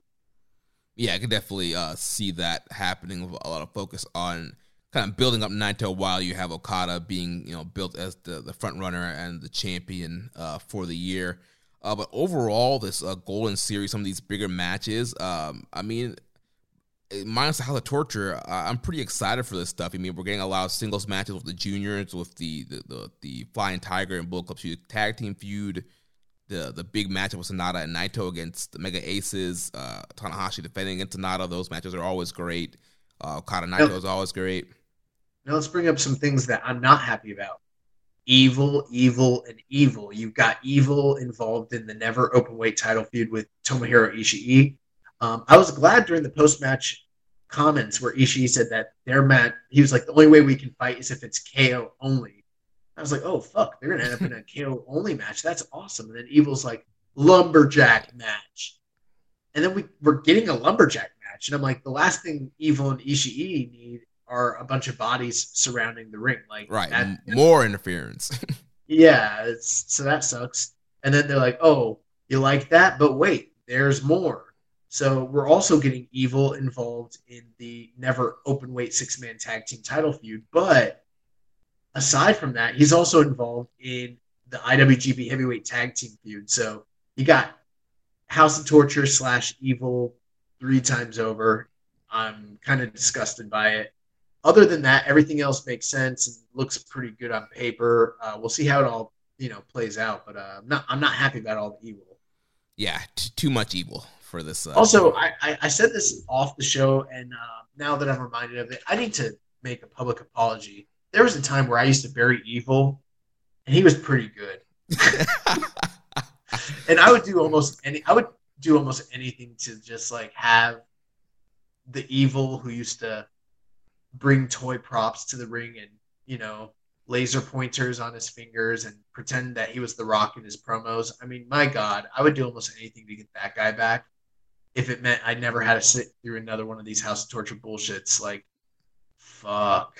Yeah, those are definitely going to be the rough points throughout this tour anytime those guys are on here. But overall, I'm looking forward to a lot of stuff on this tour, so it should be a good way to kick off the year for New Japan here. So now we'll move on into the news. We have a few news items here, and then we have a ton of questions from this week and from a couple weeks ago that got bumped this week. So first news item. We're going to bump them again. First news item, we mentioned earlier after the no DQ match at Wrestle Kingdom, Kenta, he had a lot of injuries, sustained a dislocated left hip, broken nose, and tendon damage in his finger, and severe lacerations. That's why he was off of night 3. And so, yeah, that was a brutal no DQ match there. So Kenta definitely feeling the pain from that matchup. Then New Japan Strong is coming to WrestleCon for WrestleMania weekend. The company announced that they'll be returning to Dallas, Texas, April 1st. A taping of New Japan Strong being held at 5 p.m. on April 1st at the Fairmount Hotel, with meet and greets also being planned. More details will be announced in the future. Rev Pro is returning to York Hall on January 28th. Will Ospreay versus Michael Oku for the British heavyweight title is the main event. Then there'll be Francisco Akira from All Japan versus Gabriel Kidd. And then Yota Tsuji versus Shota Umino will also be happening on that show. Then for Impact, they are coming to Fort Lauderdale for tapings January 21st and 22nd, and Switchblade Jay White will be a part of those tapings. And then last thing here, we had the recent death of Strong Kobayashi. Josh, go ahead and educate us on Strong Kobayashi. Yeah, sorry about some of the feedback there. Just growing pains with the new setup here. Sorry about that. So yeah, we're very saddened to hear about the death of Strong Kobayashi. I want to keep it brief, but it's hard to kind of understate the impact that he had on the world of Japanese pro wrestling and his impact and importance in the formative years of New Japan Pro Wrestling as well. Strong Kobayashi was one of the 3 biggest Japanese pro wrestling stars in the 70s. He was the ace of the IWE promotion, which was one of the main competitors of JWA, which was the original major Japanese pro wrestling company Ricky Dozen set up in the 50s. It's the same company that New Japan and All Japan split off of back in 1972. And IWE was their biggest and most successful competitor, kind of the outlaw promotion. They were not affiliated with, say, like the NWA, the same way JWA and Baba and Inoki's promotions were. He was the ace of the company towards the latter stages of that company's existence. Made a big name for himself in the AWA, which was kind of the foreign company that IWE was associated with. He won the IWA, which was the world title of IWE. He won their world title multiple times, and also is credited as being one of the first people to ever on tape slam Andre the Giant. He also won their version of the World League / G1 / basically their round robin tournament. He won that tournament. The most famous, there was a very famous one that he won, I believe is 1971, 72. And he defeated Andre the Giant in the finals of that tournament, which also included like Karl Gotch and several other, or Billy Robinson, some other pretty famous wrestlers were involved in that tournament. But what ended up happening is Strong Kobayashi had a falling out with management, with IWE, wanted to leave. He ended up walking from the company. And at the time, he was their ace, the top drawing act on primetime television. He was one of the top 3 guys in Puroresu, along with Baba and Inoki. And he was, the champion, and he left with the title. I won't go too much into the politics, but ultimately he wound up being able to jump to New Japan in 1974.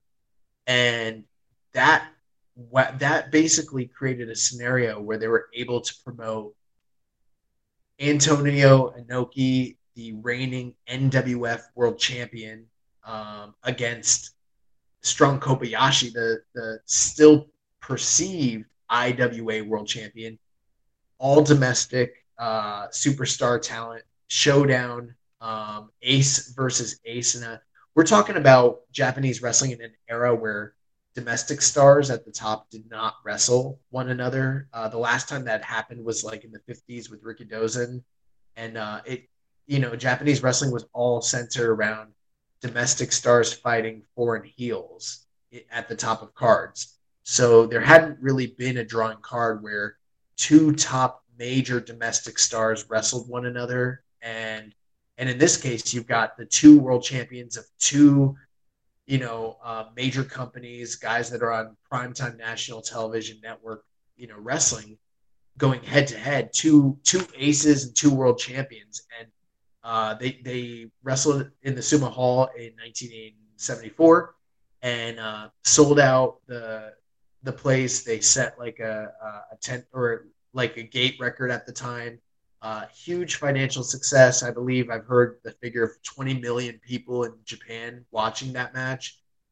This match was made available to watch for free on New Japan World. So if you're interested in checking it out, it is from 1974. I know it's not necessarily everybody's cup of tea. To me, I will say this. I think the match is good. It's not good by like our standards today, but it is my New Japan match of the year for the year of 1974.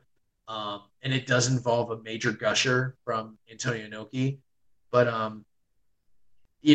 it's kind of the forerunner to the matches with Takada Muto, Takada Hashimoto, where you had 2 world champions from rival companies going head to head. And it did huge business.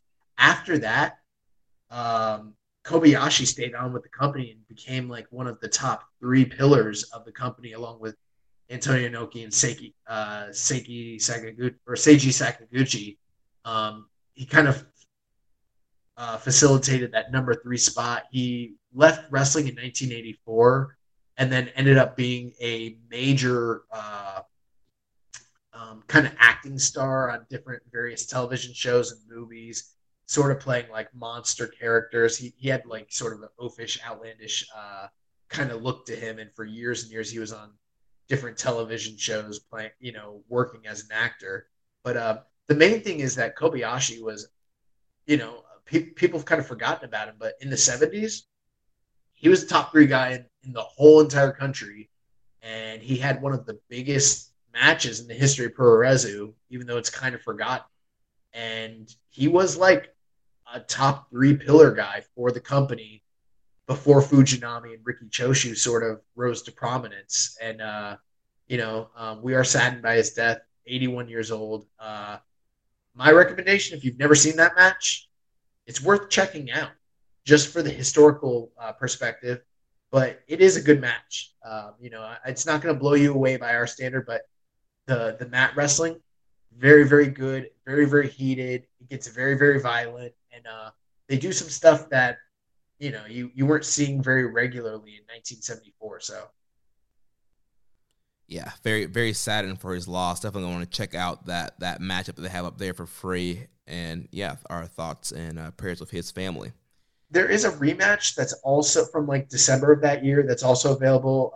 I liked that match too. It's not as good. It also wasn't received as well. It's not as hot. So if there's one match you'd want to check out, I would recommend you check out the first match with him and Inoki, which was a big deal. Gotcha.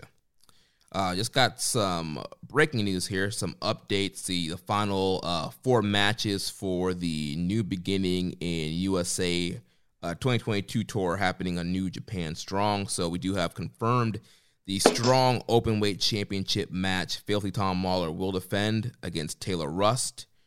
We're going to have Fred Rosser versus Gabriel Kidd. That should be a hard-hitting one there. Cody Chun making his Strong debut, will be taking on Higaleo. And then Carl Fredericks will be taking on Ethan HD, who will be making his Strong debut as well. So now nice. Let's move on to some of these questions here. So first from Reddit user Lobster Brisket, what title pushes would you like to see most in 2022? Here are my picks. Zack Sabre Jr. as U.S. champ, Cobb Khan Hanare as Never Six-Man champs, Chris Dickinson as Strong Openweight champion. Those are great picks. I don't know that there's necessarily specific title pushes I'd want to see. I'm thinking more along the lines of like who I want to see elevated. I think I don't know what's going to happen with Dangerous Tekkers, but just in general, I kind of want to see Zack Sabre Jr. I kind of want to fucking see him like be in the main event. Maybe I would love if he won the world title at some point, personally. Yeah, I think I would love for Sabre to at least challenge, but yeah, him being the world champ, I think definitely like he's proven that he can go in the main events, and he would be great. As far as like somebody else that I would want as a title holder this year, I think Jeff Cobb would be either great as let's save the Never title, get the Never title on Cobb, or maybe have him as the U.S. champ. I think could be great for him this year. I agree. Next question from Reddit user Warbotter. Upon return, how would you book Ibushi? Ooh, I'm not big on the whole future booking thing. I don't even know when he's coming back or how he's going to be returning. And I don't know what kind of condition. There's just too many outside variables. I mean, is he good to go, or is his body breaking down? Where's he at mentally, physically? That's kind of difficult for me to assess. I like the question, but I don't feel confident enough to even answer it, to be honest with you. For me, I thought about 2 scenarios. One, again, obviously I don't know if he's even cleared, but this is what I would do. Either one, he walks out after Okada Naito, and we get our Okada Ibushi rematch, and it's for the title. Or you have him be one of the guys in New Japan Cup. He wins New Japan Cup to get his rematch of Okada. Yeah, I mean, both of those sound good to me. I hope that he is able and healthy enough to do those things, so that's good. Next question from XX Gizmo LDTXX. What role do you see Jay White having in New Japan proper, if any, for the first half of 2022? My best guess right now is simply a participant in the New Japan Cup. I couldn't really speculate beyond that. I don't think anyone really knows. The one thing is he has a situation ongoing with obtaining his green card, and that's kind of putting a kibosh on him getting to Japan. But the other thing too, and it's the one thing you have to throw out there, the asterisk with House of Torture, like more and more by the day, they don't feel like they're part of Bullet Club in any sense of the term. And so it's like, is there going to be like a standoff between Jay White and Evil, or are we just going to come to terms slowly by just accepting that like House of Torture is a totally separate thing from Bullet Club? Right. And something else that I just thought about. Remember ELP's comments like, Jay, if you don't show up to a Wrestle Kingdom, and he kind of dropped the mic. I wonder if there's going to be any like playoff with that at some point. Oh, you mean with ELP? Yeah. Yeah, I mean, that was kind of interesting. He was making those comments. It didn't seem to lead anywhere. Right. I mean, they both will be on the New Beginning in USA tour, so maybe there's some follow-up there, but... Right. I think New Japan Cup is probably the best bet because it's kind of hard to just kind of throw him back in the mix, like in the Golden Series or after that. I think New Japan Cup would probably be the best place if everything's settled. And if he has like personal things going on, he just might not be able to be part of the company right now. Here, in Japan. Right. They also ask any way too early New Japan Cup predictions. Young Boy nailed the Will Ospreay pick on your Wrestle Kingdom review last year. Haha. That's a tough one.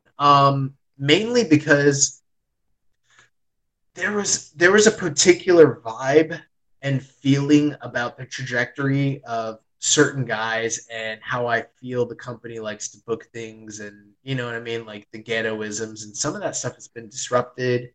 Plus, it's the 50th year. I don't know what to really expect. I know that these are not like, I'm not giving you guys hot fire takes right now. You're asking me questions that are pretty tough. I don't have a particular individual in mind for the New Japan Cup just yet. It's hard for me to think. I don't know. Do you have anyone in particular, Jeremy? Well, one, like I mentioned earlier, Kota Ibushi. But again, that all depends on if he's healthy and will even be in New Japan Cup. But I think that's a very likely, especially for the 50th year, so a pretty big winner to set up a big match with Okada. I think Jeff Cobb would be another great name to throw out there. Cobb's been elevated over the last year or so, and I think that'd be a great way to get him into another match with Okada. Yeah, the thing is, I don't think Okada's dropping this belt anytime soon. So I think Okada's going to hold the belt all year. So when I picked Will Ospreay, I was like, he's either going to be like in contention for the title or he's going to win it, one or the other. And now I'm like, fuck, like whoever wins this is pretty much a no-hoper. You know what I mean? Right. And so it's like, do they try to elevate someone like you mentioned, like a Jeff Cobb, someone who's never won the tournament, and give them the big push just to like lose in the end? Or do you go with a proven commodity, like you mentioned, like a Kota Ibushi? Let me just say this. This is not my pick, so don't hold me to this yet. But there's a chance it's Sonata. He's never won it. He's come close so many times. He's got a long history. Didn't he win the New Japan Cup in 2019? No. I thought he wanted to challenge Okada one year. I thought that him and Okada were in the finals together and Okada beat him. Okay. Am I wrong on that? So didn't he have a title match with Okada at one point how did he get that title match? You know how they be doing. They just give him title matches. I'll look, but I don't think so. I think the furthest he's gone is to the finals against Okada, and Okada beat him for the tournament. Gotcha. I guess I'm remembering it wrong. Well, I mean, I'm going to look for you real quick just so that I don't, we've been doing this almost 5 years now, so. New Japan Cup, what was it? You said 2019? Oh, yeah. So, Okada pinned him in the finals, yeah. Yeah, I'm not crazy. Why you call me out like in front of everybody, the whole world right now? You know what it was? He still got a title match after that regardless. I think that's what... Yeah, he still got the title. Well, yeah, he still got the title match later on after Okada beat Jay White for the title. Yeah, that's what I was confused about, yeah. Right, and that's what I'm saying. He's come very close to winning the New Japan Cup many times. Like every year he's got, the narrative's kind of changed now, but like for years he was getting so close, more and more, close, and then he's never won it. And I'm like, if there was a guy you were going to sacrifice to the Wolves, it could be Sonata. You could reheat him and just have him win that tournament. And he's another guy that like they love to like challenge Okada for the belt for whatever reason. You know what I mean? Like it just makes a lot of sense to me that it could be him. Yeah. One other name I'll throw out there. Shingo Takagi. He was in the finals last year, came very close to winning it all and beating Ospreay. You can have him get to the finals again, win. You can run him back. Shingo Okada, great match from Wrestle Kingdom. You could do a draw. You could do something else if you don't want to beat him directly, but I think that could be another great option for another big matchup. Fuck it. I'm doing it. He failed up. He dropped the Never title so he could challenge for the IWGP title. Tomohiro Ishii, come on down. I don't know, man. Let's move on to the next question here. Let's Commission 7252. Did you guys watch Taichi versus Doki yet? If so, how much emotion did you two felt for Doki, seeing that you two are mega fanboys for the GOAT, Doki? I haven't had a chance to watch the matchup yet, but Josh, I know you have. Tell us about Taichi versus Doki. Well, first off, I'd like to say we're not doing a full review of Taka Taichi Mania, it seems, but that show was way more impactful to the overall kayfabe of New Japan than Wrestle Kingdom Night 3 was. Like, I think a lot of what happened on that show was pretty canon. Couple things with the show, just very briefly. I don't know why, but they had 2 full production idol performances in the middle of the show. So that was kind of interesting and unique. I didn't watch the undercard, but I did watch the top 3 matches that all involved New Japan talent. And they had Cannon, who is the reigning JTO or King of JTO, so the top champion in their company. He teamed up with another gentleman. I forget his name. I think it was it doesn't matter. I don't know his name. The one thing I did note about him, 6'7" Japanese wrestler. I can't think of too many Japanese wrestlers or even just humans that are that tall. And that was one of the things that they mentioned about him. Both guys have only been in the industry a couple years. They tag teamed together against Suzuki and Zack Sabre Jr., got schooled pretty hard, got tapped out. Here's one thing, Jeremy. Did you know that most of the matches in JTO are submission only? I did not realize that, but I guess it makes sense of it being called Just Tap Out. Yeah, it's called Just Tap Out. So most of the matches are literally like submission only matches. I had no idea. Anyways. That guy's name is Ren Ayabe. Yeah, Ayabe. Both guys were good. Ayabe's a lot more green. Cannon's, got some more experience. Zack Sabre put him. I don't know the name of that move, but you know that move where he's in the octopus and then he grabs both arms and then wrenches back and then steps on the guy's head. Yeah, he did that to him and fucked him up and like made him tap out. So that was a pretty fun match. The semi-main event was Desperado against Taka Michinoku. If you haven't, I'd recommend checking that match out. This was not Taka that you're used to seeing in New Japan. This is not old man, old legend, pin eater Taka Michinoku. This is badass motherfucker Taka from the 90s going out there doing his Yave style grappling and his hard hitting, grimy, Japanese like shindy wrestling style against Desperado. And he really like took it to task against Despy. Had a good match. Both of them were working each other's opposing legs, but they did it in a pretty fun and entertaining way. And Taka gave Despy a lot to handle, but ultimately Desperado hit him with a close fist punch, Pinche Loco, 1, 2, 3, got him out of there, but he gave him all he could handle. Like Taka looked fantastic in that match. And then the main event was Taichi versus Doki. And the interesting thing with this match, going back to a JTO tag team match 2 years ago, Taichi and Taka teamed against Desperado and Doki.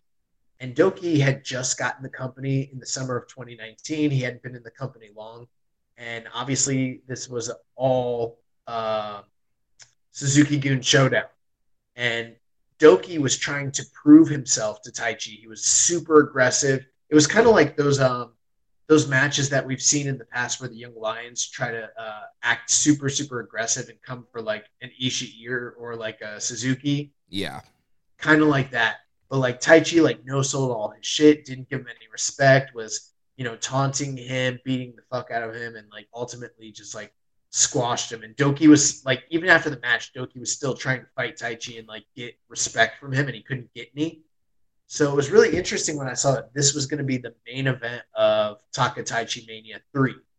And dude, let me tell you guys something. One of the best matches of the year already. It's currently sitting. It's now. Don't get me wrong. I'm not saying it's as good as the main event of Wrestle Kingdom Night 2. Okay, but it is currently, with a lot of votes already, sitting at 9.22 on Cage Match, and it's like just a fraction of a score higher than Okada Ospreay. Okay, I don't think it's as good as Okada Ospreay, but I'm easy 4.5 on this match. And after listening to the post-match commentary between him and Taichi, I might even go 4 3/4 on this.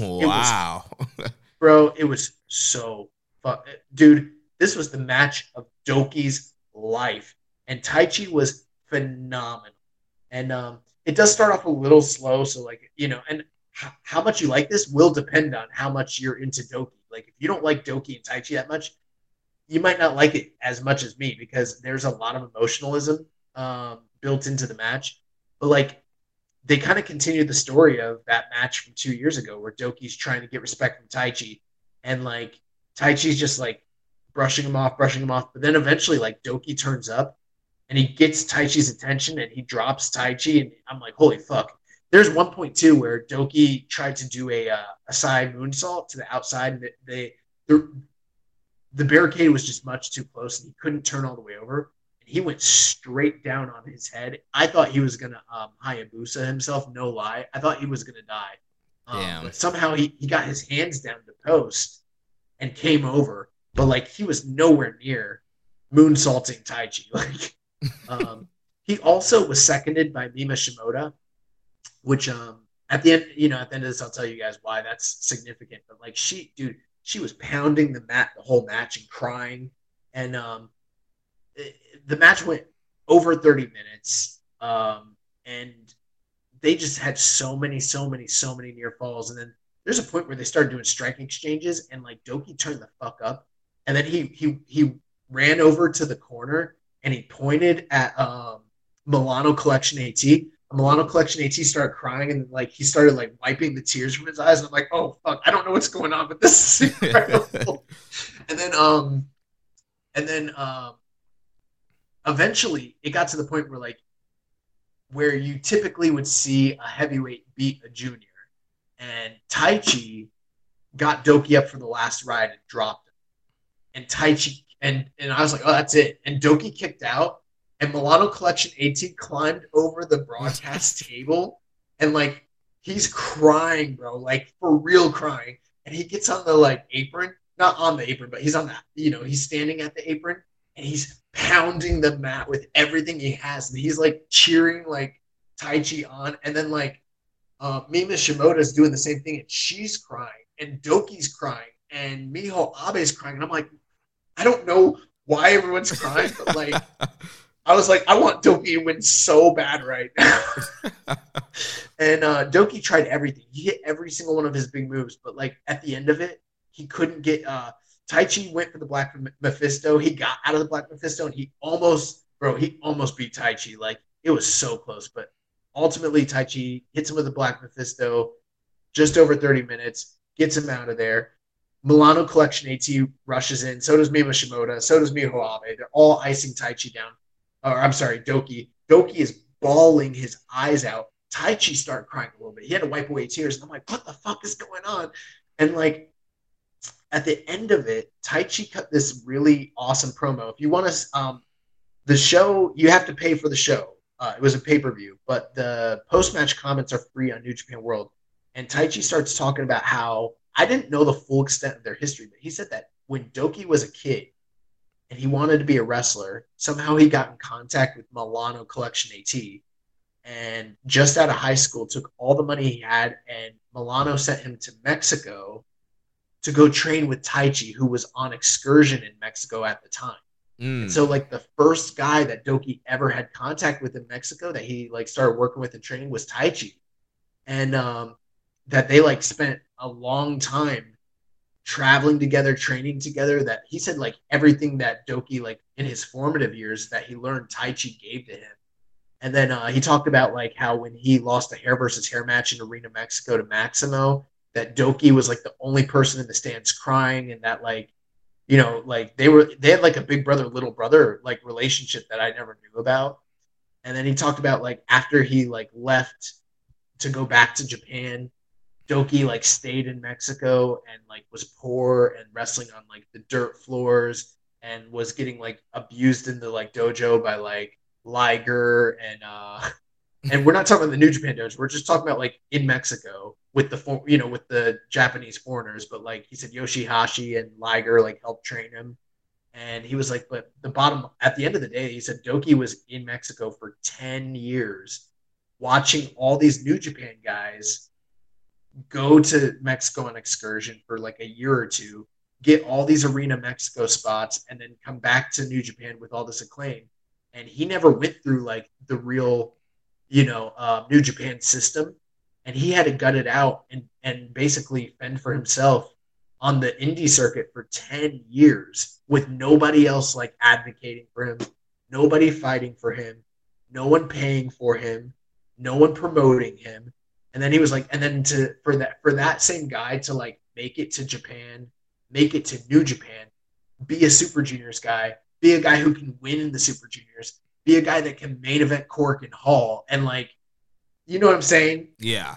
And then once I heard that context, I was like, no fucking like wonder why this match meant so much. Like this guy's never headlined Corkin before, like, and to do it against and a big time established star like Taichi, plus all the history they have between them, and then like Mima Shimoda, her connection with the Japanese wrestlers in Mexico, and she's crying, and I've never seen Milano Collection AT go hard like that, bro. This is like, there's no way this is getting knocked off Excursion Match of the Year. And listen to me, if you have not seen it, you gotta find a way to watch it, whatever that, legally or illegally, I don't give a fuck. You gotta see this match. It is out of this world. Like, bro, I was emotional. I didn't cry or anything, but I was like, holy fuck, like this is really, and the match itself is really good too, but the story is incredible. I can't remember the last time I was as hyped from the emotions of a match. Bro, I'm all in on Doki. I know I've always been a Doki guy, but like, that's it. They need to strap this guy up. He's got the most compelling story in New Japan right now, period. Dude, sign me up. That question talked about who we want for future champions. Yeah, let's get Doki as junior champ. The guy's been killing it. Now that I know more about his backstory, it's even more incredible. That's where he's at right now. And dude, I would love him to get rewarded with that junior championship. Yeah, bro. Like, and he was crying all the way to the, like, from the promo all the way to the backstage comments. He never stopped crying. I don't think it was kayfabe. Like, I think it was a total shoot. Like this, and it was because he even mentioned, he was like, dude, he's like, you don't think about what you went through, but then when it's like brought to light and you're like having the flashbacks and you're realizing everything you sacrificed. He's like, I know wrestlers sacrifice a lot, but like, I really sacrificed a lot. And I was like, fuck, no wonder this guy doesn't want to go back. Man is not going back. Bro, that match ruled. Like, that really, I mean, I know it's going to get knocked down, but it's the number 2 highest rated match for 2022 right now. It's crazy. I'm definitely, I got my way to watch it. I'm definitely going to check it out later this week. Whew. Also, the Taka Taichi Mania show was really cool, really fun. I like that they're doing those, especially with JTO. Also, one other cool thing was Taka mentioned at the end of the show that going forward, they're never going to do Taka Taichi Mania ever again. It's going to be Taka Taichi Despy. Yeah. Good stuff there. Yeah. Let's commission this question. Did you guys hear about Chris Jericho saying that when it's good to travel once again, he wanted him and Omega to face a dream team of Tanahashi and Okada at Wrestle Kingdom? He mentioned that it would sell out the Dome and even headline the Dome. now's not the time or place, but I've got concerns about Tanahashi and his ability to go. But way more than that, I've really got questions about Chris Jericho. I don't think Chris Jericho right now can go at the New Japan level anymore. And I don't know if that's age, physical wear and tear, or the alcoholism. I don't know, or a combination of all those things. But could that match draw? Yes. Should they do it? I don't think so. I think Jericho might be. I don't know if Jericho should come back to Japan. Yeah, man. I mean, I feel like Jericho's kind of washed at this point. I mean, we're kind of far away from Alpha versus Omega. Like, he's just not at that level anymore, and I don't know if he could ever get back at that level. So, again, it does sound intriguing on paper, but I feel like that would be Kenny and Okada doing all the work. Yeah. Next question here from Viking Pain says, so this new Okada title reign is going to end with a Shibata-Okada title rematch, right? I don't think so. Yeah, I mean, we just don't know what if Shibata is ever going to have a full match where he could be striked again. I don't think they're going to do a title match with him and Okada where it's like half catch, half pro wrestling rules. So I don't think so. When someone kicks or punches or elbows Shibata in the head, then give us a call. Right. Not that I'm saying that they should, but even just a working punch, period. Yeah. Next question, what's up with Jay White? Why was one of the biggest stars on NJPW and not involved at WrestleKingdom 16 at all, which we kind of covered already. He's getting his green card, so wasn't able to travel to Japan. Yeah, I didn't know those rules, but I looked it up. If you've applied for a green card to the United States and you've already put in that application while it's processing and under review, you can't leave the country. Otherwise, you forfeit your application. So that's part of it. Yeah. Next question here from Sif Gang. This isn't a question about NJPW, but more so you guys. How do you guys watch and take notes? Do you watch matches, events one time through without pause, or pause, rewind it as you go? Or is it you rewatch stuff to find little details, timestamps, and other notes?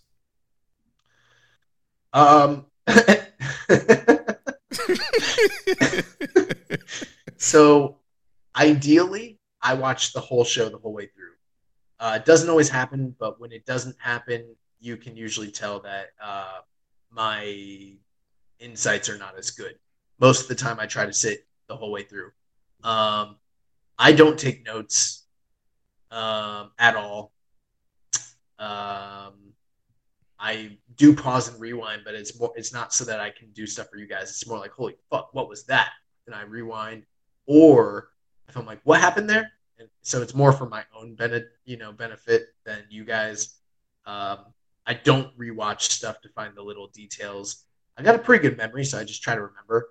I do rely quite a bit, though, on reviews that are out there. And so if I watch something and I'm trying to remember something, I will go to 411 Mania or Voices of Wrestling or Cage Match and just look stuff over.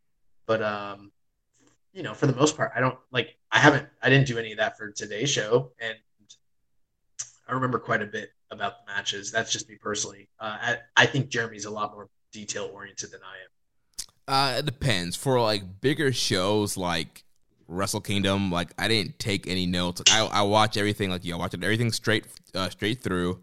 For big one-off shows, I usually don't take notes because I feel like everything is pretty memorable and I can remember anything. And if like you, if I need to remember something, I have reviews pulled up on my phone.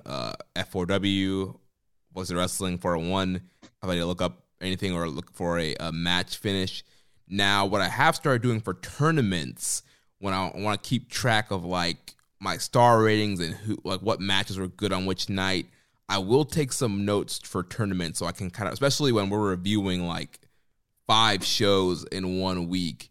It's kind of hard to just kind of bounce between reviews. So sometimes I will take notes on that when we have 5 shows. It's all right, I need to remember who beat who and what were some of the kind of story elements from these matches. Those I'll take notes on. But for the bigger one-off, if we're watching, New Beginning in Osaka or whatever it is, Wrestle Kingdom, I'm not going to take in-depth notes. I can usually pretty much remember everything that happened on the show. I remember the notes I was taking during the early days of this show during World Tag League in 2017. And I was like, Chucky T, and you know, stuff like I was just, like writing down all these like notes, stuff I thought was like real. Oh man, the stuff that's going on with Sami Callihan, that might play out later on down the line. It's got this weird kissing storyline going on. I need to make note of it. The one project that I did write probably my most notes ever was the final countdown. I did, because there wasn't a lot of match reviews on some of those older matches, so I watched, and some of that I did have to pause and like go back a little bit. I took notes for like all of the big spots and stuff that happened in all those finals that we reviewed. But here's the thing, and I don't know, you would have to tell me, Jeremy, because I can't speak for you, but it's my feeling I've got the better, like, kind of weird memory when it comes to this stuff. Yeah, definitely. You have a great memory. Well, sometimes I don't. I don't remember like names, and like I'll like when I need something, I'll try to draw on it, and I'll be drawing a blank. But like I don't take notes on any of these matches, and I can pretty much remember a lot. It's especially if I like a match. Like there's a few matches that I've really liked. Like for instance, last year Naito and like Okada at New Beginning. I could like I could still give you the whole rundown of what happened in that match, or like Nagata and Suzuki from New Japan Cup 2 years ago. Like I could give you the blow for blow on that match, and I've never taken notes on any of it. You know? Yeah. I mean, when it's good, and you remember it. Yeah. Grunty Doss asks, "It's been 2 years since Jushin Thunder Liger retired. Have you missed him?" Yeah, immensely. Every day I think about him. The crazy thing is, like, yes, obviously Liger was great, but I mean, it's not like I've been sitting here thinking, man, I wish Liger was like going right now. I mean, yeah, for some of these Super Junior tournaments, I've thought that. Yeah, it'd be cool to have him, but it's not like I'm like desperately thinking, man, we need Liger to jump out the commentary right now. But yeah, I mean, definitely peak Liger is definitely missed. The Dark Soldier asks, with Kyle O'Reilly now all elite, should Chaos, because of Best Friends are members of Chaos, have expected his debut, considering everyone expected Kyle appearing? Is this part of Okada's poor leadership skills and not warning his stablemates? Also, do you expect Red Dragon appearing on New Japan Strong soon? I really don't know what to think. I hate the idea that they've kayfabe branded Best Friends as members of Chaos. Hopefully that's just one of those things, and I bet you it will be long term. Just, you know, it's just going to go away the same way the Briscoes went away, the same way any number of guys that have been part of Chaos just like kind of get forgotten. That's the real mark of Okada's poor leadership. He doesn't even know who's ever in the group half the time anyways. Like, you know, if he probably run into Mikey Nichols tomorrow and be like, oh man, you know, we should talk to, like, you know, Obari about getting you signed. He's like, I'm in your group. You are?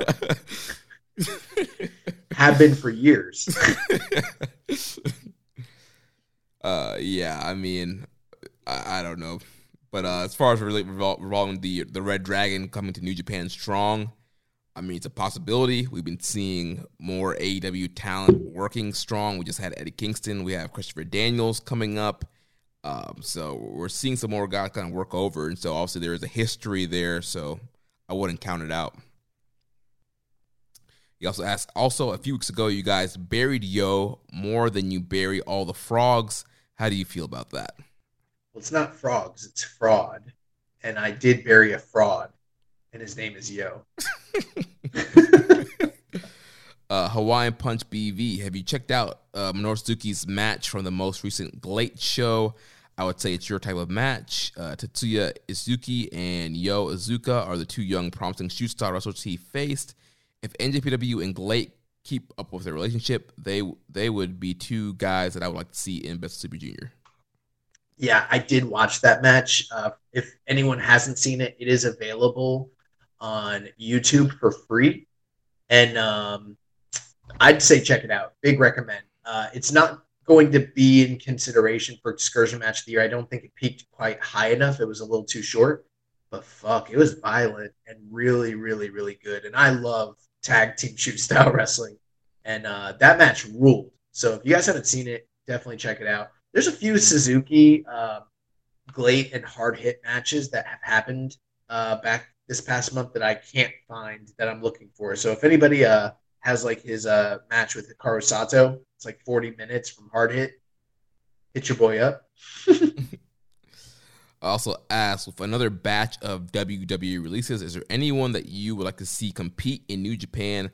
I was thinking that Hideki Suzuki would be an interesting pickup. He's competed almost everywhere in Japan except New Japan. Him teaming with Minoru Suzuki, with both being students of two catch wrestling legends, would be cool. Him teaming with Gabe Kidd, given that both are under the Billy Robinson learning tree, would also be good. I like Hideki Suzuki a lot. I don't know if he would fit into New Japan. I think there's quite a few reasons he's never been part of that system. But I'd be fine with it. Honestly, I don't know who got released from WWE, and I don't really care. Yeah, I mean, all the reasons I'm thinking about from this last batch were all the producers, Road Dogg, and a lot of the writers, Rajan Singh, a lot of those guys. So didn't Samoa Joe get cut? Oh yeah, Samoa Joe. Yeah. You guys can bring over some. If Joe can work, you can bring Joe over. That's cool. Yeah, that'd be cool to have Joe do some stuff. I don't want to see the Road Dogg though. I mean, you could have Regal become the GM of Strong. We don't need GMs. Also asked, if or when Shinsuke Nakamura ever makes his return to NJPW, do you think they'll have him walk out with the IC title and challenge the champion, and he'll threaten to split the IWGP World Heavyweight Championship into two belts? Yeah, that's some fucking fantasy booking shit right there. I don't think so. Yeah, I don't. I think the IC is done for good, and they don't need to convolute the title picture anymore by trying to do something with splitting the titles up. I wasn't even talking about that. Nakamura ever showing up in Japan again. That's fantasy. This never happened. Oh man, this man has the IC belt that he wants. The WWE. Yeah, he's already the real intercontinental champion. With Kyle O'Reilly debuting on AEW, it's a dream to get him back for a Best of Super Junior tour. O'Reilly versus Kamatashi has happened before, but a O'Reilly versus Hiromu matchup needs to happen. That man's a heavyweight, son. He's looking kind of big. He's filled out on his frame. He's not a junior anymore. If he came back, he needs to be fighting in, the heavyweight division. Yeah, but I mean, I would be down definitely for O'Reilly coming back in Japan and doing some stuff. That'd be great to have Kyle O'Reilly back. He could still wrestle Hiromu in an open weight match too, and under however that needs. You know how I feel about Kyle. So yeah. You remember that one time where I was the only guy in the crowd cheering? Were you there that night at NXT where I was the only guy cheering for Kyle as a heel? I can't remember. I might have been. Oh yeah. I don't know if you were there. There was one night we were at an NXT show, and I was going so hard for Kyle O'Reilly, and just so hard, and no one like annoyingly, and no one else was because they were booing him because I don't know. I think it was still in the early days, Undisputed Era, hadn't taken off yet, and or how some of those NXT house show crowds are, Yeah. So, but I was it's just funny. I was just like, shake it off, Kyle, you got this. And then when he won, I was like, that's how we do it, baby. That's how we do it. And it was really funny. My favorite Kyle O'Reilly NXT Logger Loop story is when he kicked that fan in the face when the fan ran to the ring in the middle of the match. He kicked the fuck out of this dude's head. For real. Not even it was a shoot, brother. Yeah. Then the last question for this user here says, with fans worried about the state of NJPW, at least it's not as bad as All Japan right now. People are hating on Dick Togo, but apparently most of the AJPW roster hates Tajiri. According to the rumors, 3 big wrestlers are leaving in Zeus, Koji, Iwamoto, and Nomura. Tajiri booked his friend Super Crazy as junior heavyweight champion, and now Triple Crown heavyweight champion Jake Lee has suffered a nasal fracture and a fracture in his left orbital. AJPW seems more cursed at the moment. With NJPW opening the real Forbidden Door in 2022, could you see them working with All Japan Pro Wrestling? Hypothetically, who would you like to see Gato send over to AJPW for a fresh restart? I think Hiroki Goto would be a good fit. He suffered a couple of bad singles losses this year. If he came back from a couple of tours, he can come back to the G1 a little stronger. just a little stronger, not revitalized and ready to win the IWGP World Title, just a little stronger.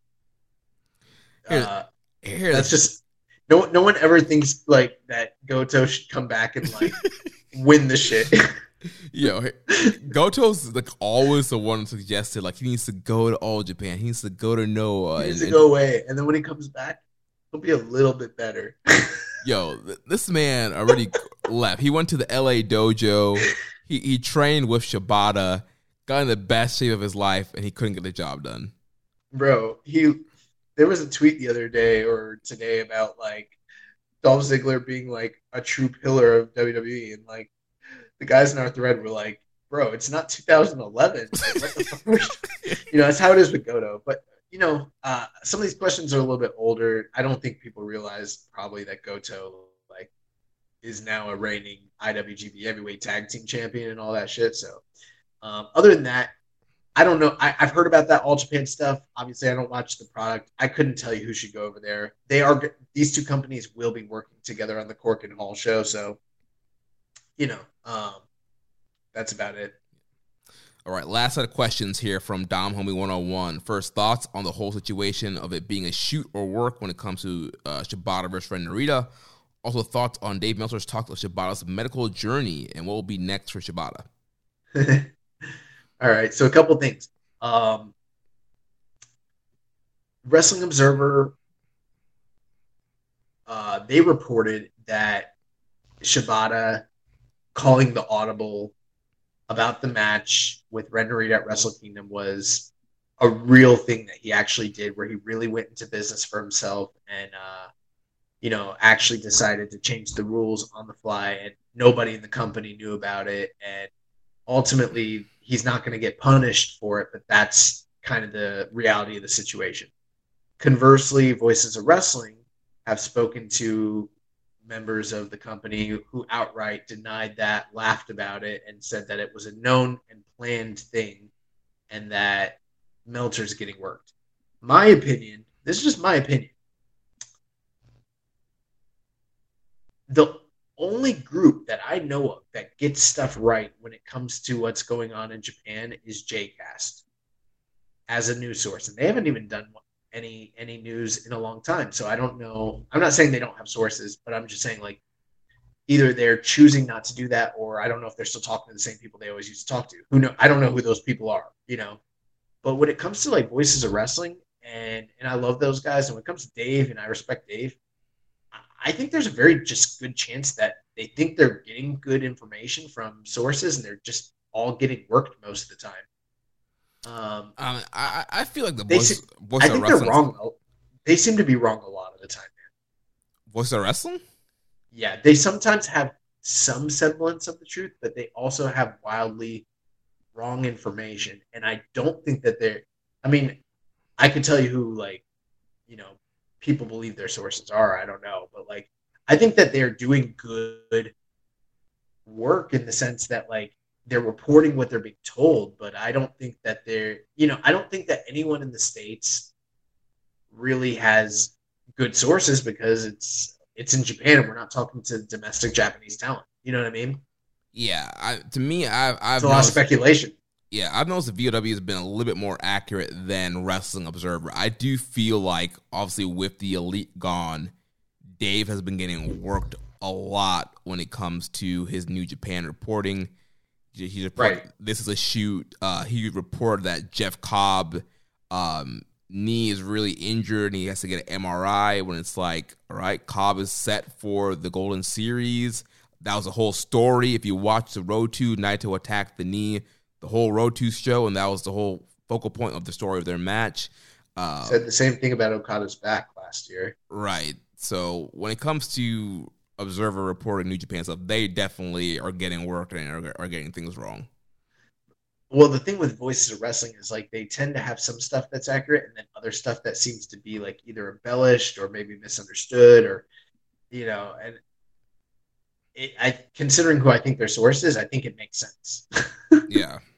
I think it makes sense a lot of the time, but I don't really trust most like North American news sources when it comes to this stuff anyways. Ultimately, I don't know if Shibata did that or not. The only thing I will say, let's say he did do it. If I'm management and I didn't want this guy to do this and then he went and did it anyways, I might not punish him, but it would make me very questionable as to whether or not I could trust and use this individual again. For that reason, I feel mostly confident it probably was a planned stunt all along. But I don't know. All the like press conferences where he talked so much about the catch wrestling like we talked about last week does give me reason to think like, why the fuck did they go into so much detail about the rules and, you know, future like potential leagues and all that stuff if they weren't going to go that way. So who knows? I'm going to just chalk this up to I don't really fucking know. And honestly, I don't really care.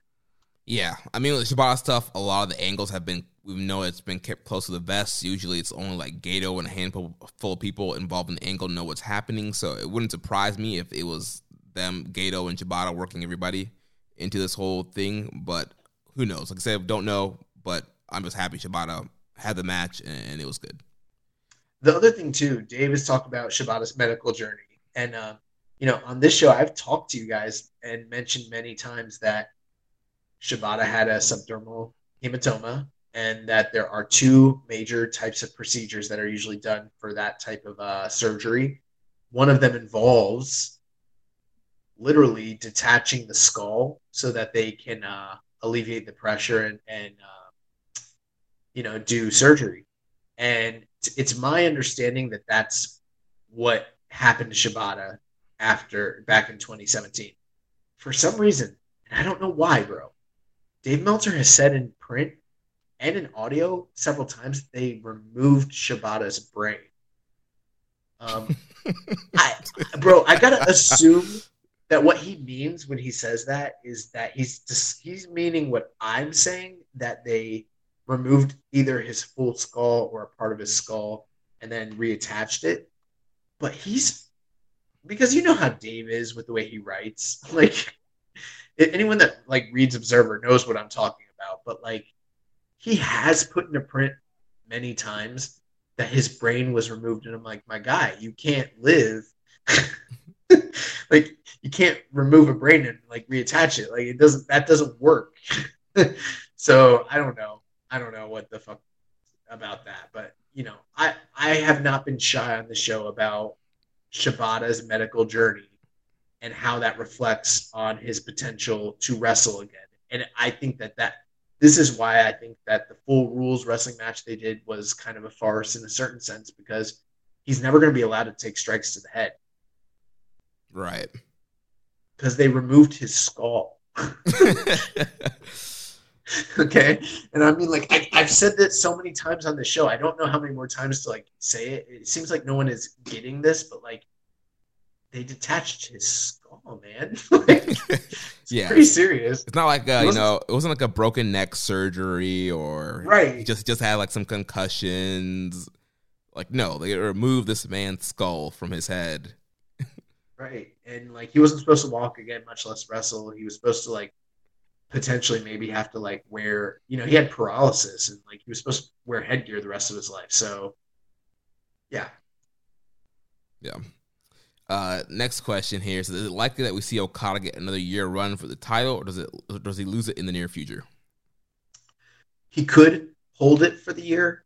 I think it would be kind of cool and refreshing if there was someone that beat him for the title before G1 this year. But I don't know if that's where they're going. You know what I mean? But yeah. I mean, who knows? Remains to be seen. I think it would be exciting if they did that, but we don't know yet. Yeah, I mean, I could easily see him walking into Wrestle Kingdom next year as still champion.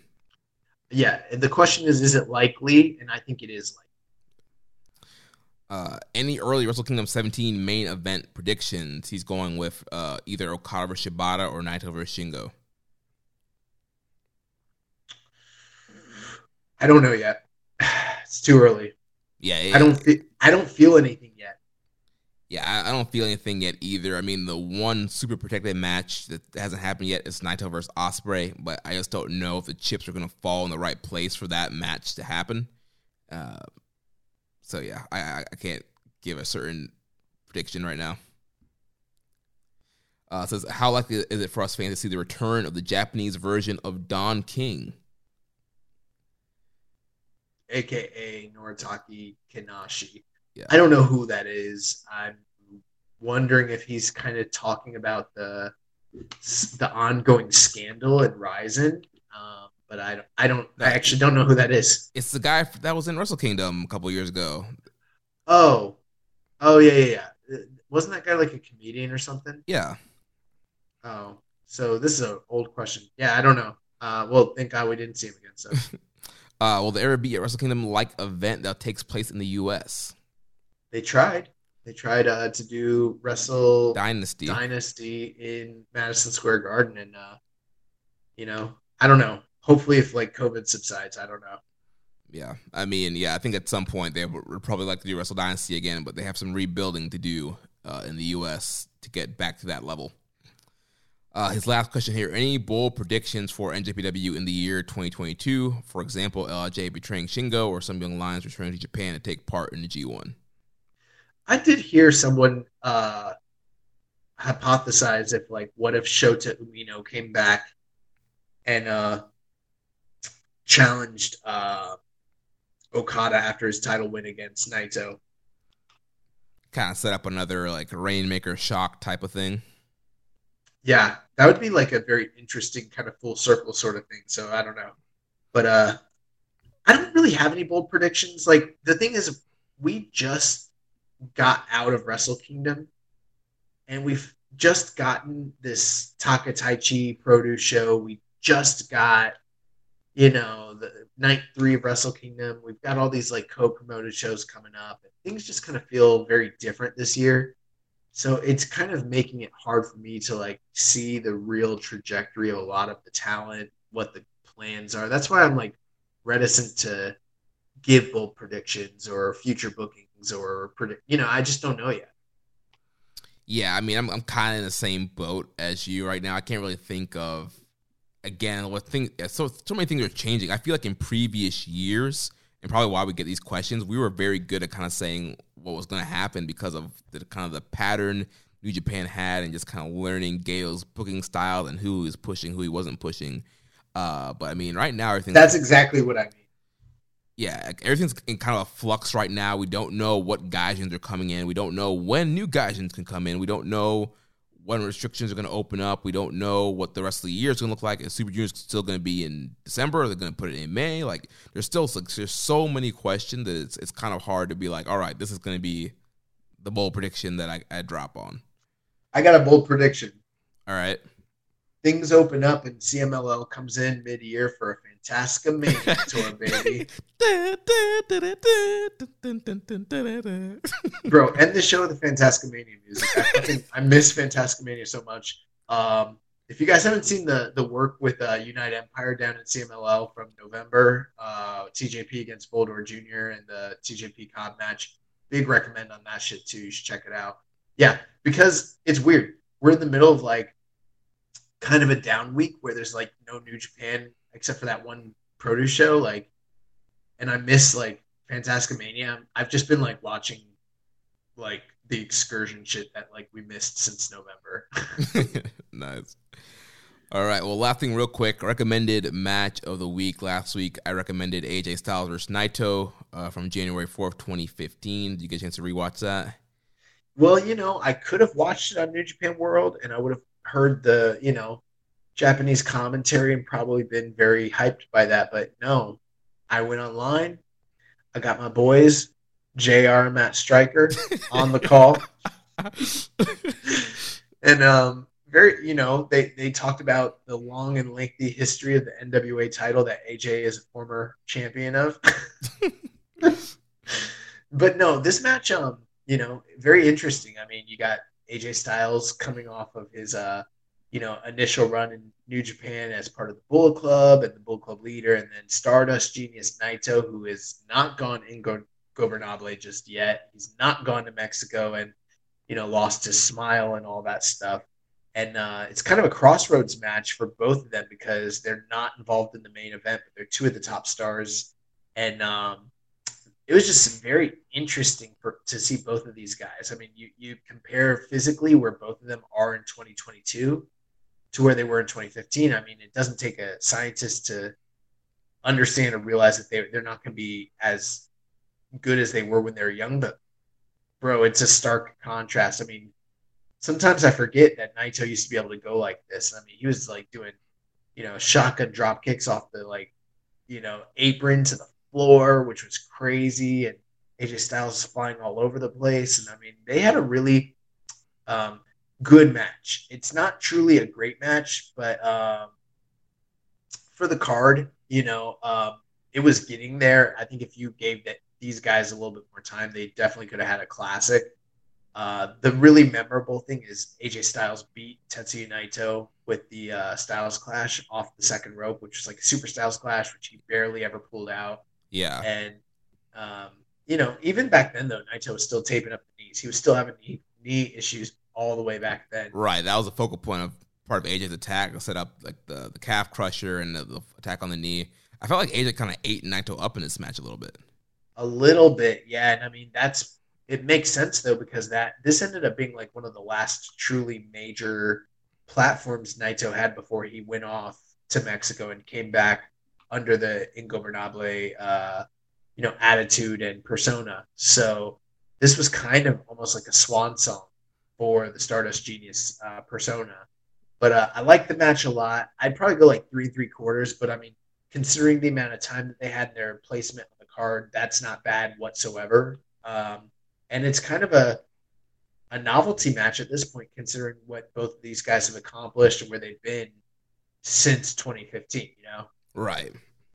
But big recommend. If you guys haven't seen it, I'd say check it out. I like the match. It's not that long, sub 15 minutes. Very, very good. And, it's just one of those kind of interesting things that happen once upon a time. I think they've also wrestled in the G1, and I think those matches might be better, but this is the more well-known match. Nice. You have a recommended match for us for this week. I do, and this match is a big recommendation. Been wanting to recommend it for a while, looking for the right moment, and it involves one of the recently fired individuals from WWE, and it is an IWGP World Title match as the challenger. Lord Steven Regal challenges the reigning champion Shinya Hashimoto from August 16th, 1995. This occurred on the NJPW Battle Rush 1995 tour from Hiroshima Sun Plaza, attendance 6,500 people. This is actually considered one of the very, very best matches of William Regal's career. It's currently sitting at 8.45 on Cage Match. So it's kind of one of those things. The only time William Regal ever challenged for the IWGP title. One of the few up to that point British challengers who ever got a shot at that gold. And very hard hitting because it is a Hashimoto match and it's a Regal match. And if you've never seen it, you should go out of your way to check it out. We'll give you guys the lowdown on it next week. Nice. Looking forward to checking that out. I haven't really seen much of Regal's work in New Japan, so should be fun. The other cool thing is he was undefeated in his run with New Japan going into this match. He was like 7 or 8-0 leading up to the Hashimoto match. So they'd been building him for a little bit. Nice. Well, that's going to wrap things up for this week. Next week, we'll be back to preview the beginning of the New Year's Golden Series Tour. If you enjoyed today's show, please consider making a donation by visiting socialsuplex.com/donate. Click the donate button under the Keeping It Strong Style logo.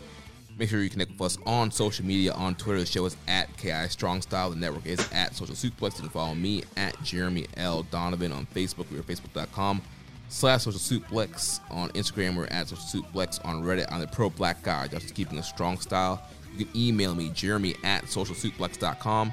Check out all the other shows that we have here on the Social Suplex Podcast Network. One Nation Radio, hosted by Rich Latta and James Boyd. Grave Consequences, hosted by Caleb and Maserati. All Things Elite with Floyd and Austin. And the AEW Match Guide podcast, hosted by Sir Sam. Don't forget to subscribe and leave a rating and review. And we will catch you next week on Keeping It Strong Style, the ace of podcasts. Ichiban. Thank you for listening to Keeping It Strong Style. We'll see you next time.